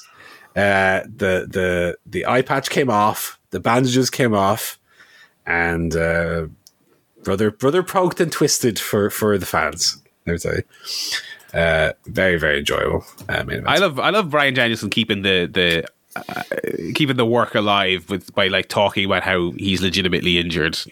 And then every time there's any taped AEW programming, all you get is blurry photos from the crowd going, I think Danielson fucking died in that match because he's being carted around, and then it's like, no, he's just He's just keeping it real, He's keeping it real for everyone. Mm. I made the comparison before. I think I said it on Twitch this week. He's doing the Tanahashi pre G1 interview where he's like, "Oh, my back, lads. Oh, I'm not going to make it. I'm definitely hurt, and I'm not going to make it through." And then wouldn't you know it, all the heels are working over his back during the tournament. He's keeping it alive, which is great. I think I will check out Collision before bedtime this evening. Two very, very good shows as far as AEW goes. We might be back. There was also a Ring of Honor pay-per-view this week, apparently. Mentioned it, which I missed that completely. I didn't even know that happened. I knew it was coming up, but when people started tweeting about it on Friday, I was like, man, that's a shit. And I heard, it seems like, because the last few I watched were really good, and I think we even talked on this show about how it's probably going to exist as this thing, sort of like NXT back in the day, where you're not watching the TV, but you'll tune into the pay-per-views because they're. But the problem is now they've put them only on Honor Club, so you can't get them on Fight, and you can't. And I think that is really hurting the buzz, and I think. Even though lots of people didn't watch NXT back in the prime takeover days, there was still lots of conversation about it because you'd have I feel like nobody's watching that television, Ring of Honor television. No. So there's no buzz about it. You're not picking up bits and pieces from listening to your favorite wrestling podcast or following people online. It's just, I heard the pay-per-view was really good, but it's just the buzz level is so low because that show is just, it's locked in a vault basically. I hope at some point in 2024, possibly coinciding with some new television deal, if there's some dedicated AEW service that gets you all their pay-per-views, and if they stick Ring of Honor TV on that, I'm like, okay, I would buy that. It's like, I am not paying a $10 a month for Ring of Honor. I'm just not. No. Even if you tell me it's the greatest show ever. I heard the Athena main event was great, and that all her stuff is great, and it's some of the best stuff Tony Khan wrestling produces, but it's just it's so out of the way. Do you know what I mean? It's just so out of the way. So don't worry, Paul. I don't think you made the wise decision by not having that part of your draft. No. But yeah, I won't. I was about to say I might watch the main event because it was really good. But I'm not gonna. I didn't watch the main event of the last one, which I heard was really great, and I went to the bother of buying it and then never ended up watching it, which is just so wasteful. But I got. Lots of good wrestling this week, lads. That's all that matters. The real winners are us, the fans. Anyway, we'll segue into movies this week. I have been watching some films. Quick mention of the Christmas stuff. Got the Die Hard watch in. Got the Krampus win in. Krampus? I guess this is possibly an upshot of all the delays because of the strikes and stuff, but there's loads of Christmas stuff back in the theaters, more than usual this year. I was a little bit disappointed. I just checked before this show. I was checking to see Godzilla times, and I saw Die Hard is in the cinema next week, and I've never seen Die Hard in the cinema, and I was like, I would love to watch it, but I was like, I just watched it, and on top of the fact I've seen it 70 other times, I was like, I did just watch it the other day, so I was like, all right, I'll give that a miss. But those are all great. You don't need us to tell you that Die Hard is great. The Krampus is great. I did watch The Holiday, which I've actually never sat through before. And sat through is the word. I thought it was mildly charming early on, but I was falling asleep by the end of it. Nothing happens. Nothing happens, and it's not even a charming nothing happens hangout movie. It's it's very, very dry. That's Winslet, Diaz, house swapping, Law, Black. A million other, I like Jack Black. I think he's charming in his role. Barely in it though. That is true. As the ultimate romantic, one of the romantic leads alongside Jude Law. He's not in it. They go with Winslet and the old guy quite a lot. That was strange. Very very weird movie. And one thing I did enjoy about it though is the kind of watching it in 2023, the kind of anachronistic internet. Because it's these days it would just be Airbnb, but whereas back then in 2005-06 they're going on this weird home swapping website, which I don't know if that still exists. But not a fan of The Holiday, but Die Hard and Krampus are of course CSP faves. I tell you what, lads, I have most streaming services these days with a couple of it. I don't have Apple, things like that. And I said to myself, I sat down, I got Now TV on sale, even though I hate it, but it was a quid, so I got it. And I was like, you know what I want to do? My time off from work, Christmas leave. I'm like, let's catch up on 2023 films. I was like, I have almost every service you can have. Surely all of the best films from this year are on one of these. Yeah. Well, they're not. Right? I was going up pulling up all my Letterboxd pals lists. Who's watched what this year? What are the big films? And there was like shag all of them actually on a service, which is really quite annoying. And I ended up settling even, on the most recent Dungeons and Dragons movie, Honor Among Thieves, starring Chris Pine and Sophia Lillis and Michelle Rodriguez. And well, even though it wasn't what I set out to watch, I actually thought it was great crack altogether. I have to say, everyone I've seen it has loved it. It is even though the trailer looked like Marvel slop. It did. The trailer did it no favor. I remember I saw that trailer. I saw that trailer before watching a film that's about to be discussed on this very podcast, in fact. So I won't spoil it. I saw this trailer before that, and I was like, that looks absolutely dire. And there's zero chance I will watch it. And I think the marketing did it dirty. And I think very much in the vein of like a Dread, I kind of watched it now on VOD, and I'm like, I wish I and a lot of other people went and saw that in the cinema, because it's a whimsical fantasy romp that would have been right at home, like in the early 2000s, right there in primo Harry Potter, Pirates of the Caribbean, Lord of the Rings territory. It's the cast is really charming. Some of the jokes are a little bit marry, but not all of them. There's laughs. I had some laughs. It's a Dungeons and Dragons film, so they've got their big fancy, fantasy world. The action is good. The CGI is mostly really good. It's got a ton of CGI, but it's not bad. On top of the CGI, there's also lots of practical effects and interesting set designs and some interesting, rubber monster characters that are like, when they're talking, it's like, that's an actual physical head moving up and down and a jaw that's actually moving and not a PS2 monster. So one of the bigger bombs of the year, sadly. What service is that on? That is on Paramount Plus. That is a Paramount joint. It is also currently on now. If anyone has, I might watch that as an intro to Baldur's Gate. Yeah, I was doing the Leonardo DiCaprio gif every time they say Baldur's Gate in that film, because for anyone who doesn't know, Baldur's Gate is just a big city. It's take your pick of it's the big central hub in any of your fantasy worlds. So every time they say it, I'm like, oh, yeah, I know that. I think you will like it, Paul. I think it's good. Yeah. It's good swashbuckling fun, and I think all the performances are great. I really like Chris Pine. Sophia Lillis is great. Michelle Rodriguez is doing her typical Michelle Rodriguez performance, but it's good. She's the fighter, the character. So that is really good. That is on the old Paramount. I also watched for the stream this week, for the first time since I was a child, I watched Street Fighter the movie, which, very similar to what I said about Mario last week, there is campy fun to be had with it, but I'm not on board enough to say actually it's really good. And everyone was unfair to it, and it's actually a very bit of oddball genius. Like it's really boring and crap for the most part, but Raul Julia is giving an insane performance in a shitty Power Rangers set, and it's very funny when he's doing that. But there's a lot of boring character standing around. Jean-Claude Van Damme's performance is so bad it's good, but it's still bad. It's the opening of the film is like he's being interviewed on the news, and like him and Bison are like cutting promos on each other via the news, and I'm like, all right, there's some charm here, but it's largely rubbish. Similar to what I was saying there about wanting to kind of watch some 2023 films before the year ends, I said I'll take myself to the cinema.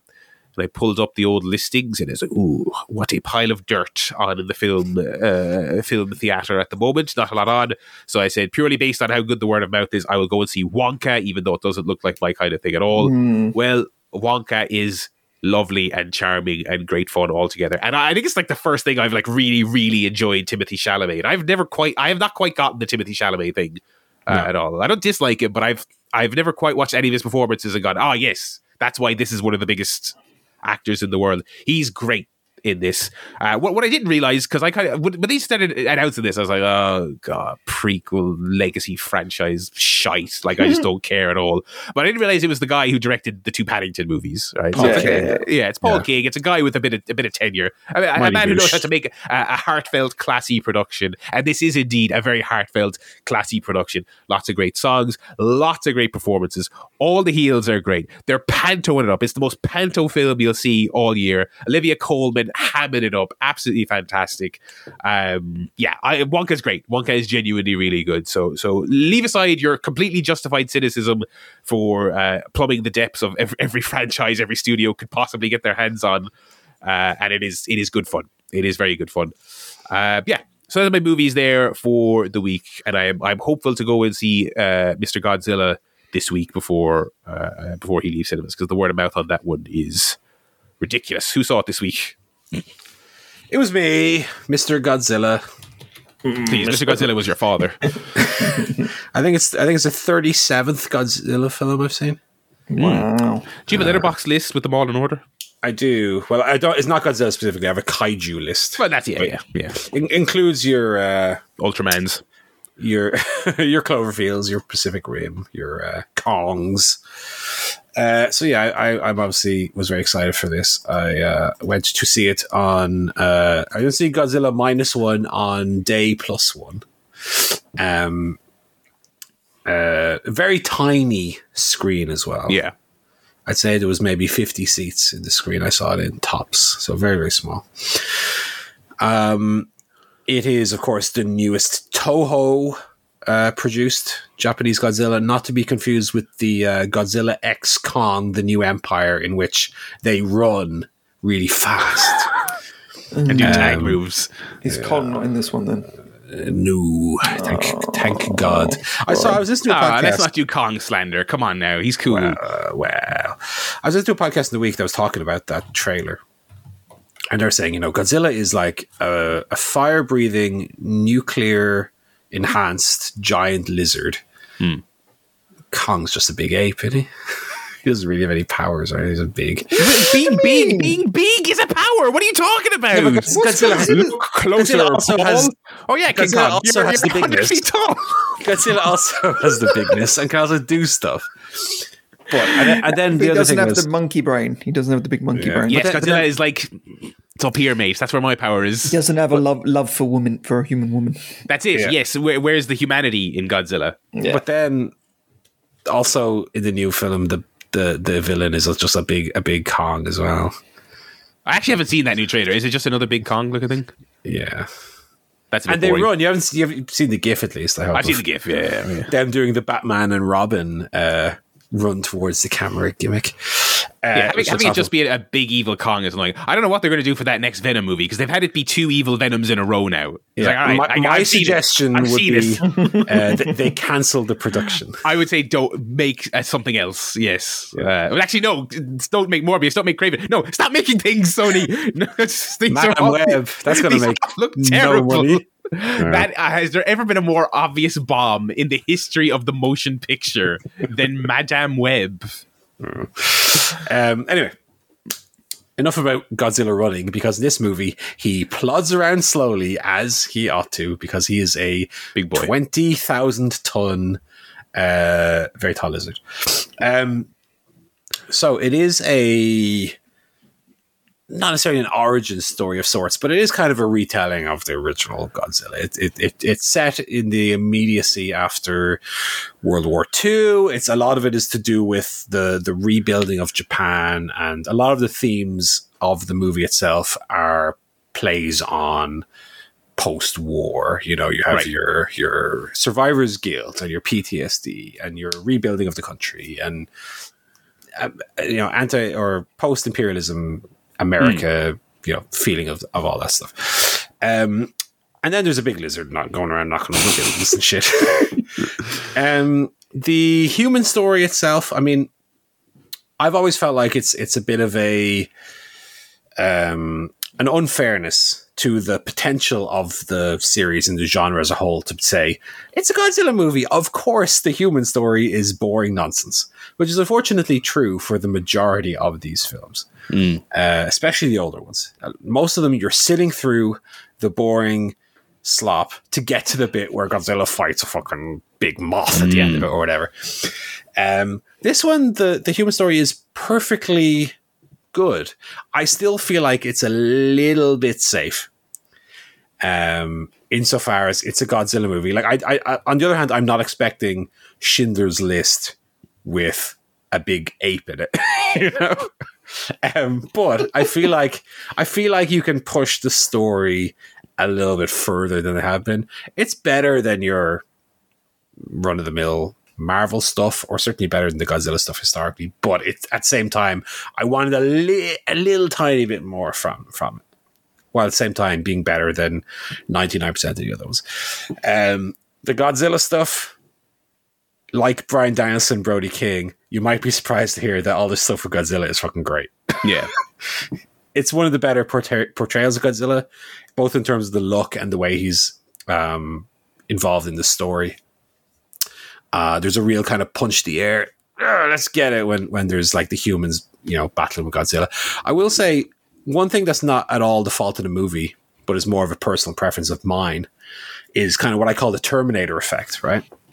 So I know, Barry, you and myself are on the same wavelength here. There's people who like Terminator 1 and there's people who prefer Terminator 2. I've always thought Terminator 1 is cooler, and I also prefer Arnie as the villain. I think that works better to me than Terminator 2 where he's hero. But there are people, and they're not wrong, who will tell you that Terminator 2 is the better action movie and that Arnie as the hero works better and makes for a fun experience. I wouldn't necessarily disagree. It's not my personal taste. I kind of prefer, having watched all the Godzilla movies, I kind of prefer when Godzilla is the hero. And Godzilla, and that's true with the 2014 Godzilla, which I know a lot of people don't particularly like, but I love. I like that there was an external threat, and Godzilla is the great balancer who arrives when called. They fuck up a city for the last 30 minutes of the movie, and it's fucking great. And then he kills the baddie, and he swims off into the sea and says, "Job done, I'm out of here." Of course, the original Godzilla, and actually not a lot of them, maybe 3 or 4 of the movies total, he is the central villain, which is true of the original one, Shin Godzilla most recently, and Godzilla Minus One. So he is the threat. He's not the villain because he doesn't really have an agenda or anything, but he is the threat that has to be solved. I kind of prefer when he's not the hero, but I prefer when you're like rooting for him. He's like Kevin Nash, right? He's the heel that you fucking think. He's a cool heel, yeah. He's a cool heel. Big Kevin Nash. He goes about the speed of Kevin Nash anyway. And this is not one of those movies. This is, of course, Godzilla is the antagonist and so on. I kind of prefer when he's the heel. So anyway, in summary, yes, it's excellent. I would say it for me, and because of my personal taste, it didn't quite reach the hype to which people have attributing it. But I gave it like a 4 stars. Like it's great. You know, it's great. You get all the requisite giant lizard action you could want from one of these movies. They don't withhold Godzilla like, again, other movies that I love that people kind of weren't happy about. But there's a lot of Godzilla in it. There's a lot of the human story as well, which is, as I said, better than most. So I would give it a thumbs up. And for any Godzilla fan, go see it. And actually, what's funny is they played the trailer for Godzilla Kong before the movie. So you had a direct comparison of how awful that looks and how good this is. The other thing as well is what made the 2014 one good for me and what made Shin Godzilla and this one good is that they're still grounded in some kind of reality. You know, the movies are taking themselves serious in a sense. Whereas where the American series has gone is they're now flying around in spaceships to the center of the earth. All the characters are doing Roland Emmerich dialogue. Yeah, and what was the one that I said when I saw it? Doors hate us. Yeah. And, like, it's bollocks. They've completely shit the bed on already. So it's nice that you still get it's a Godzilla movie. Godzilla is in the title. But it's like it's a real movie that takes itself seriously and has stakes and has characters that you care for and want to survive and want to win, you know? So Definitely recommend it. I can't wait. I hope I get to. And I'm very pleasantly surprised it's getting released over here. You know what I mean? On my kaiju list, it is my number 4 Godzilla movie. Very nice. Out of 37, so it's ranking high. Very healthy ranking. Joe, what films have you been perusing this week? A couple of films. Speaking of catching up on the best of 2023, I watched Shazam! Fury of the Gods instead. Oh, baby. I was actually looking for, to Barry's point, I was looking for the Flash movie because I was going to finally kind of just put that on in the background and watch the hilarity after seeing the Red Letter Media favourable review by Mr. J. But that's not on now. That's gone. You now have to rent that. Fuck that. Fuck that. Pay $4.99 to watch that shit in the comfort of your own home. So I put on Shazam! Fury of the Gods instead. I really liked the first one. Yeah, I thought it was a surprisingly charming and enjoyable kind of romp, funny, good action. Really liked the characters. This one, of course, was a big box office bomb. And I think there was a lot of animosity surrounding it as well, with the main guy coming out and talking a lot of shit. God, didn't he call out The Rock or something because for the not being involved? There was the thing where and I kind of agree with Rock, despite the fact that Black Adam is a Shazam villain, wanted no part of it. I like that. That's minor league, brother.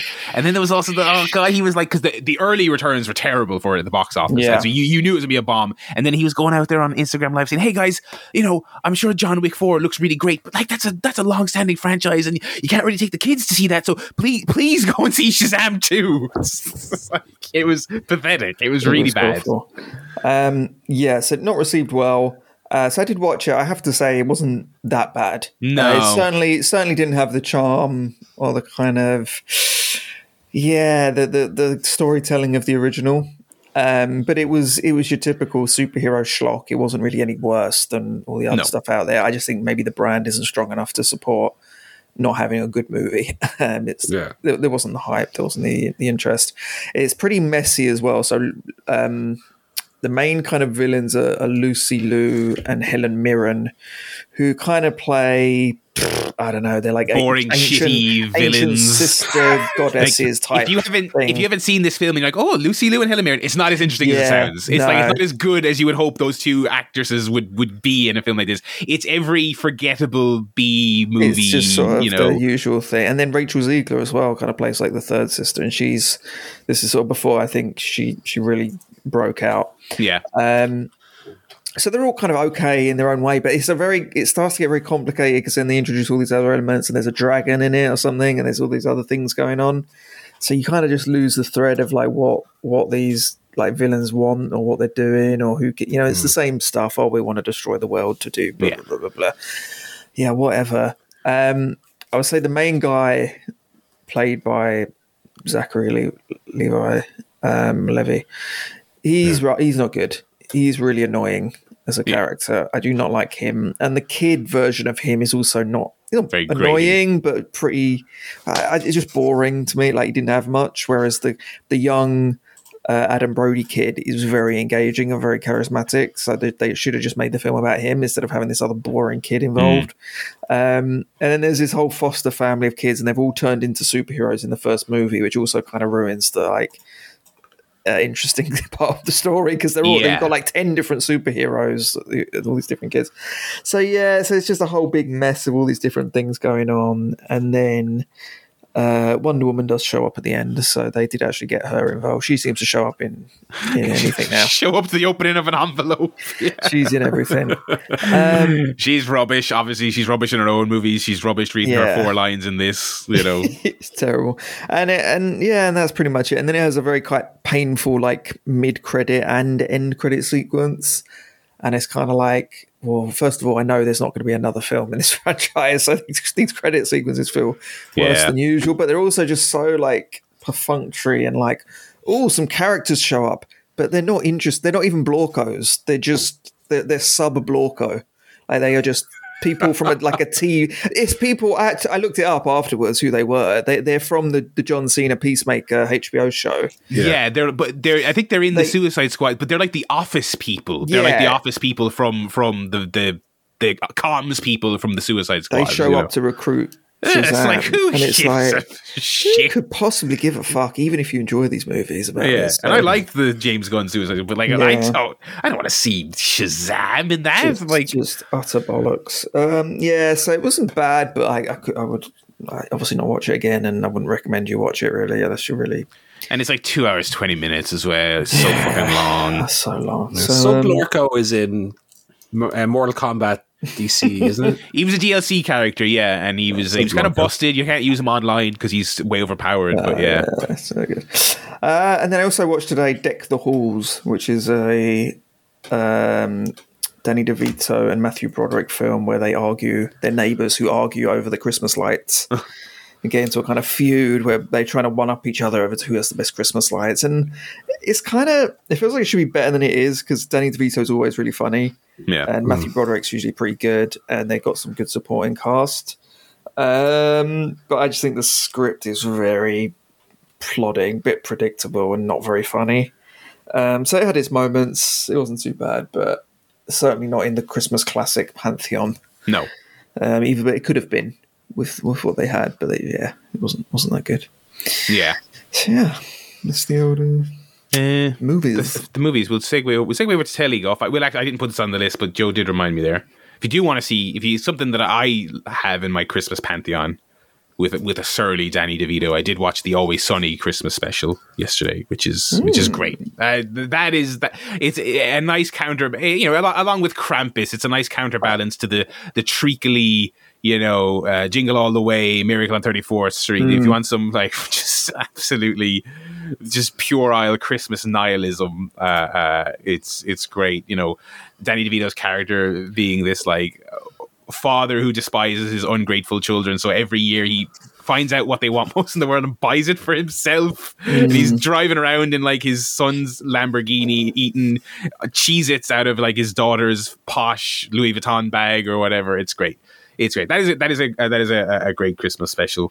Elsewhere on telly, I finished all 4 of the episodes Amazon put out of Invincible. It's good, but that is just a paltry offering. That is not even half a season. Come on, like it's not much. It's good. It's 4 good episodes to set up the second half of the season, but I don't know why they did it this way. And while I was on Amazon, I just, for no particular reason, I decided to start the Reacher program, the Tom Clancy, formerly a Tom Cruise franchise. Is that right? He was in Jack Reacher movies. Is that right? Yes. So I decided to watch this. It seems really stupid in a very charming kind of way. So I'm going to stick with it. Reacher is this just insanely badass. I was in the military, so I can do everything soldier man. And everyone keeps trying to fuck with him. And then he just fucks them up. And then everyone else goes, oh, damn. That's Reacher. And he goes, oh, don't fuck with Reacher. It's one of those just sort of very kind of dumb, but endearingly so, lunk-headed sort of crime thrillers. It's very funny. They've got the beefiest cake of all time to play Reacher. I've not seen this man anything else, but he missed. He was in Fast X. Was he? Okay. Well, he missed his calling in the wrestling business because everyone in the show keeps, look at this big, tall, jacked fucking bastard. Huge. He's absolutely gigantic. It's very charming, I would say. I've only watched 1 episode. The premise is that obviously he's this ex-military, a Jack Bauer style guy where he has this nebulous military background that just means he can detect when a crime is happening by the way someone twitches their nose, and also he can pull your eyes out in hand-to-hand combat at a moment's notice. He goes to little Nowheresville, America, to learn about a jazz musician he likes, and he gets embroiled in a local conspiracy with the crime lords there. It seems all right. Good dumb fun. That's also on Prime. So yeah, that's what I've been watching this week. What have you boys been watching? We finished off The Crown, final season, final episodes of The Crown. So after several long years, it's now finished.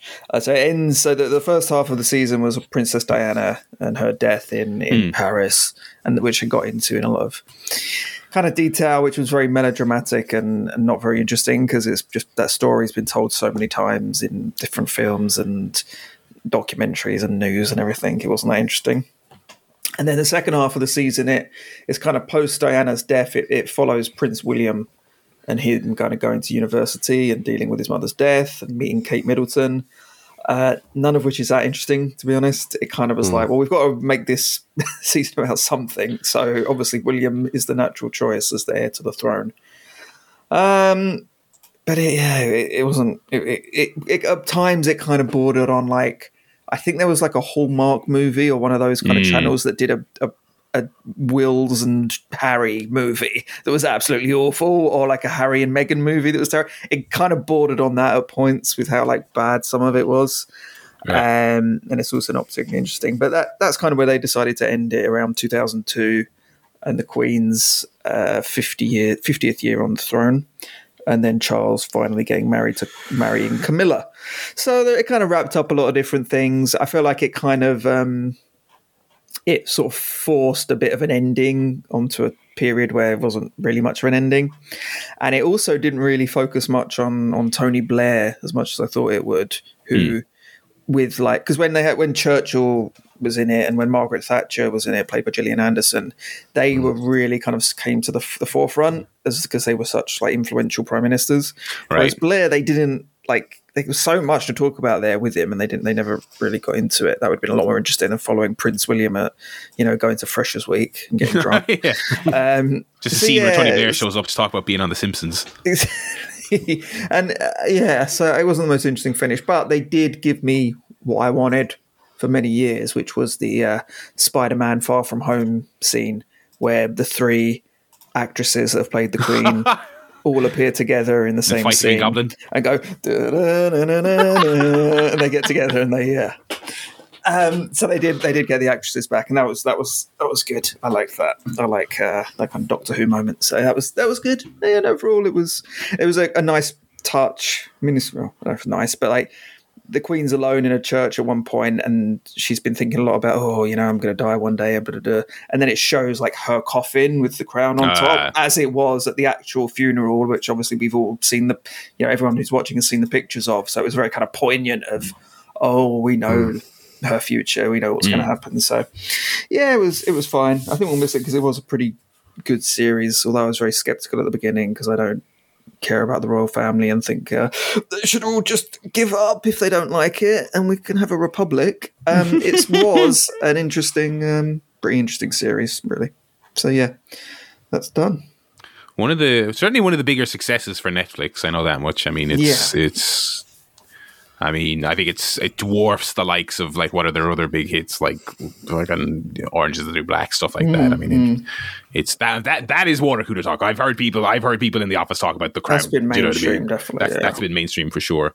So what they just said, they just does not. I mean, I suppose they're fairly modern if they get up to. They could have gone on to, I don't know.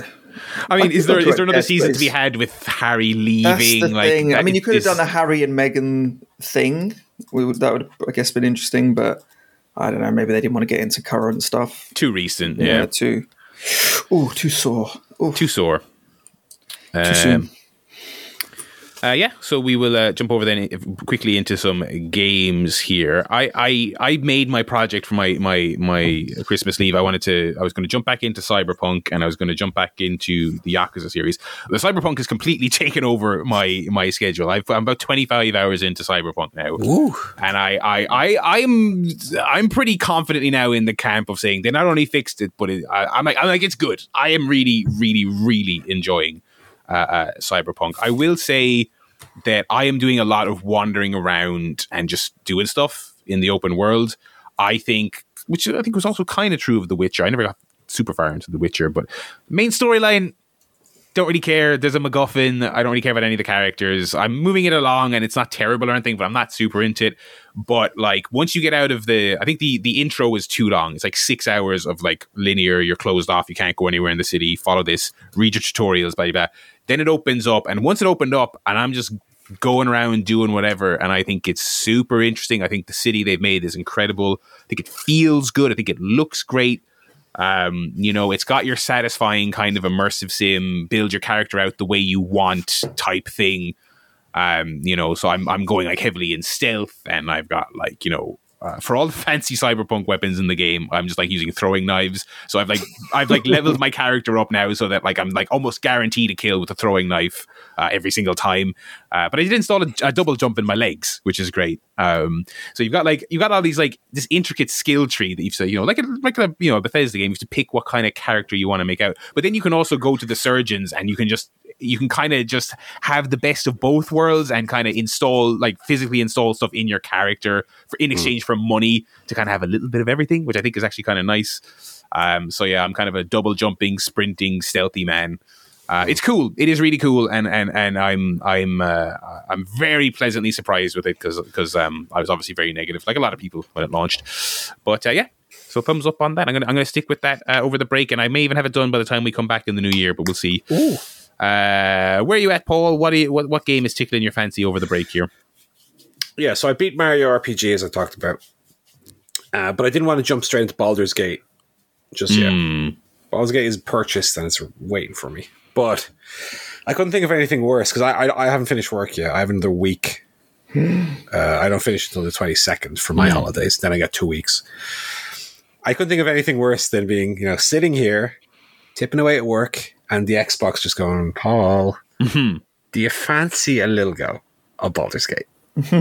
So I said, okay, what I'm going to do is I can hold off. I probably won't wait until like Friday, but I'll Wednesday, Thursday. I was anticipating that work is going to be super quiet, going to be dead.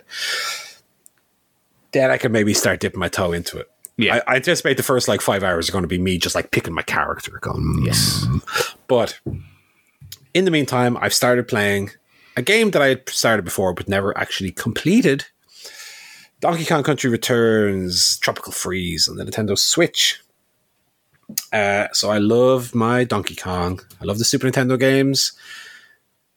I played the N64 one. I don't know if I'd say I loved it. It's certainly very different. And I love the Wii and later 3DS Donkey Kong Country Returns. Love it. But I only ever played the first world of Tropical Freeze. So I'm already I'm at the boss at the end of World 2 now. There's like 6 worlds. It's a relatively short game, 7-8 hours, but it is like difficult or more difficult than your Super Mario platformers would be. Yeah. It's not necessarily difficult to the point of a Souls game or whatever, but it's like fair in its difficulty. So it never becomes frustrating either. But that's what I'm playing currently. I'll play that until I'll probably beat it midweek somewhere, give or take. And then start playing Baldur's Gate. And Baldur's Gate will be my main game for sitting down in front of the TV and playing. And then December 25th, I'll get a little present under the tree. Open it up. What's this? Super Mario Wonder. Baby, I cannot wait to dig into that one. But for the time being, it's Donkey Kong Country Returns only and a bit of Football Manager 11 on the side. But come to my 2 weeks off, it's going to be Baldur's Gate and Mario Wonder are going to be my Christmas games this year. Oh, there was just a quick problem though. They were sold out, but the fella at the shop said that this one here, like Super Dave's Plunger, is actually like really great, and it's for the Sega Saturn, which you have, right? Yeah. No, they changed the name of the game for some reason in Europe to New Super Mario Bros. Deluxe. It's 2D, like the one you were talking about, Yeah. So I'm very much looking forward to those. I mean, one thing we're talking about doing here as well is a multiplayer campaign for Baldur's Gate as well, which should be very I mean, Baldur's Gate seems to me, I haven't played it, so correct me if I'm wrong, but it seems to me a game that you could very much like start your own single player campaign and then start a multiplayer campaign and have an entirely different experience. Oh yeah, absolutely. So we're thinking that's what we're going to do. 3 of us here individually are going to buy the game and play ourselves, but we're thinking of starting a campaign where we get on Discord or whatever and play through it that way. I think that'd be great. That's what I have not done that, but I know people who have and just love it. Absolutely love it. I mean, it seems by all accounts it gets you that tabletop feel. Do you know what I mean? Yes. Which is lovely. Yeah. I'm looking forward to you getting stuck into the old Baldur's Gate. I might get back to it as well myself at some point. Yeah. Music Guff. Joe, which Christmas classic are you revisiting this week? Or not revisiting, but... Yeah. So the final two albums of the year. So I listened to both this week because I wanted to review them on our final episode, and then leave it. Next year will be a fresh start. So I listened to Wizzard, who are better known for "I Wish It Could Be Christmas Every Day." They did an album called "Introducing Eddie and the Falcons," which I didn't realize when I listened to it. It's a kind of concept album about a band called Eddie and the Falcons, and it's also not. I was expecting Wizzard to be like 70s glam rock, like kind of, big sort of Slade like kind of tunes. This is very much like 50s kind of greaser rock and roll type. You're in your diner drinking a milkshake with your honey kind of thing. Right. So it was okay, but I listened to it once, to be honest. I didn't really have any desire to go back. It was good. I'm sure if you like that sort of thing, it would work for you, but not really for me. And then I also listened to The Waitresses, best known for their song Christmas Rapping. Bah, humbug, and it's too late. Who had the wonderfully titled album Wasn't Tomorrow Wonderful?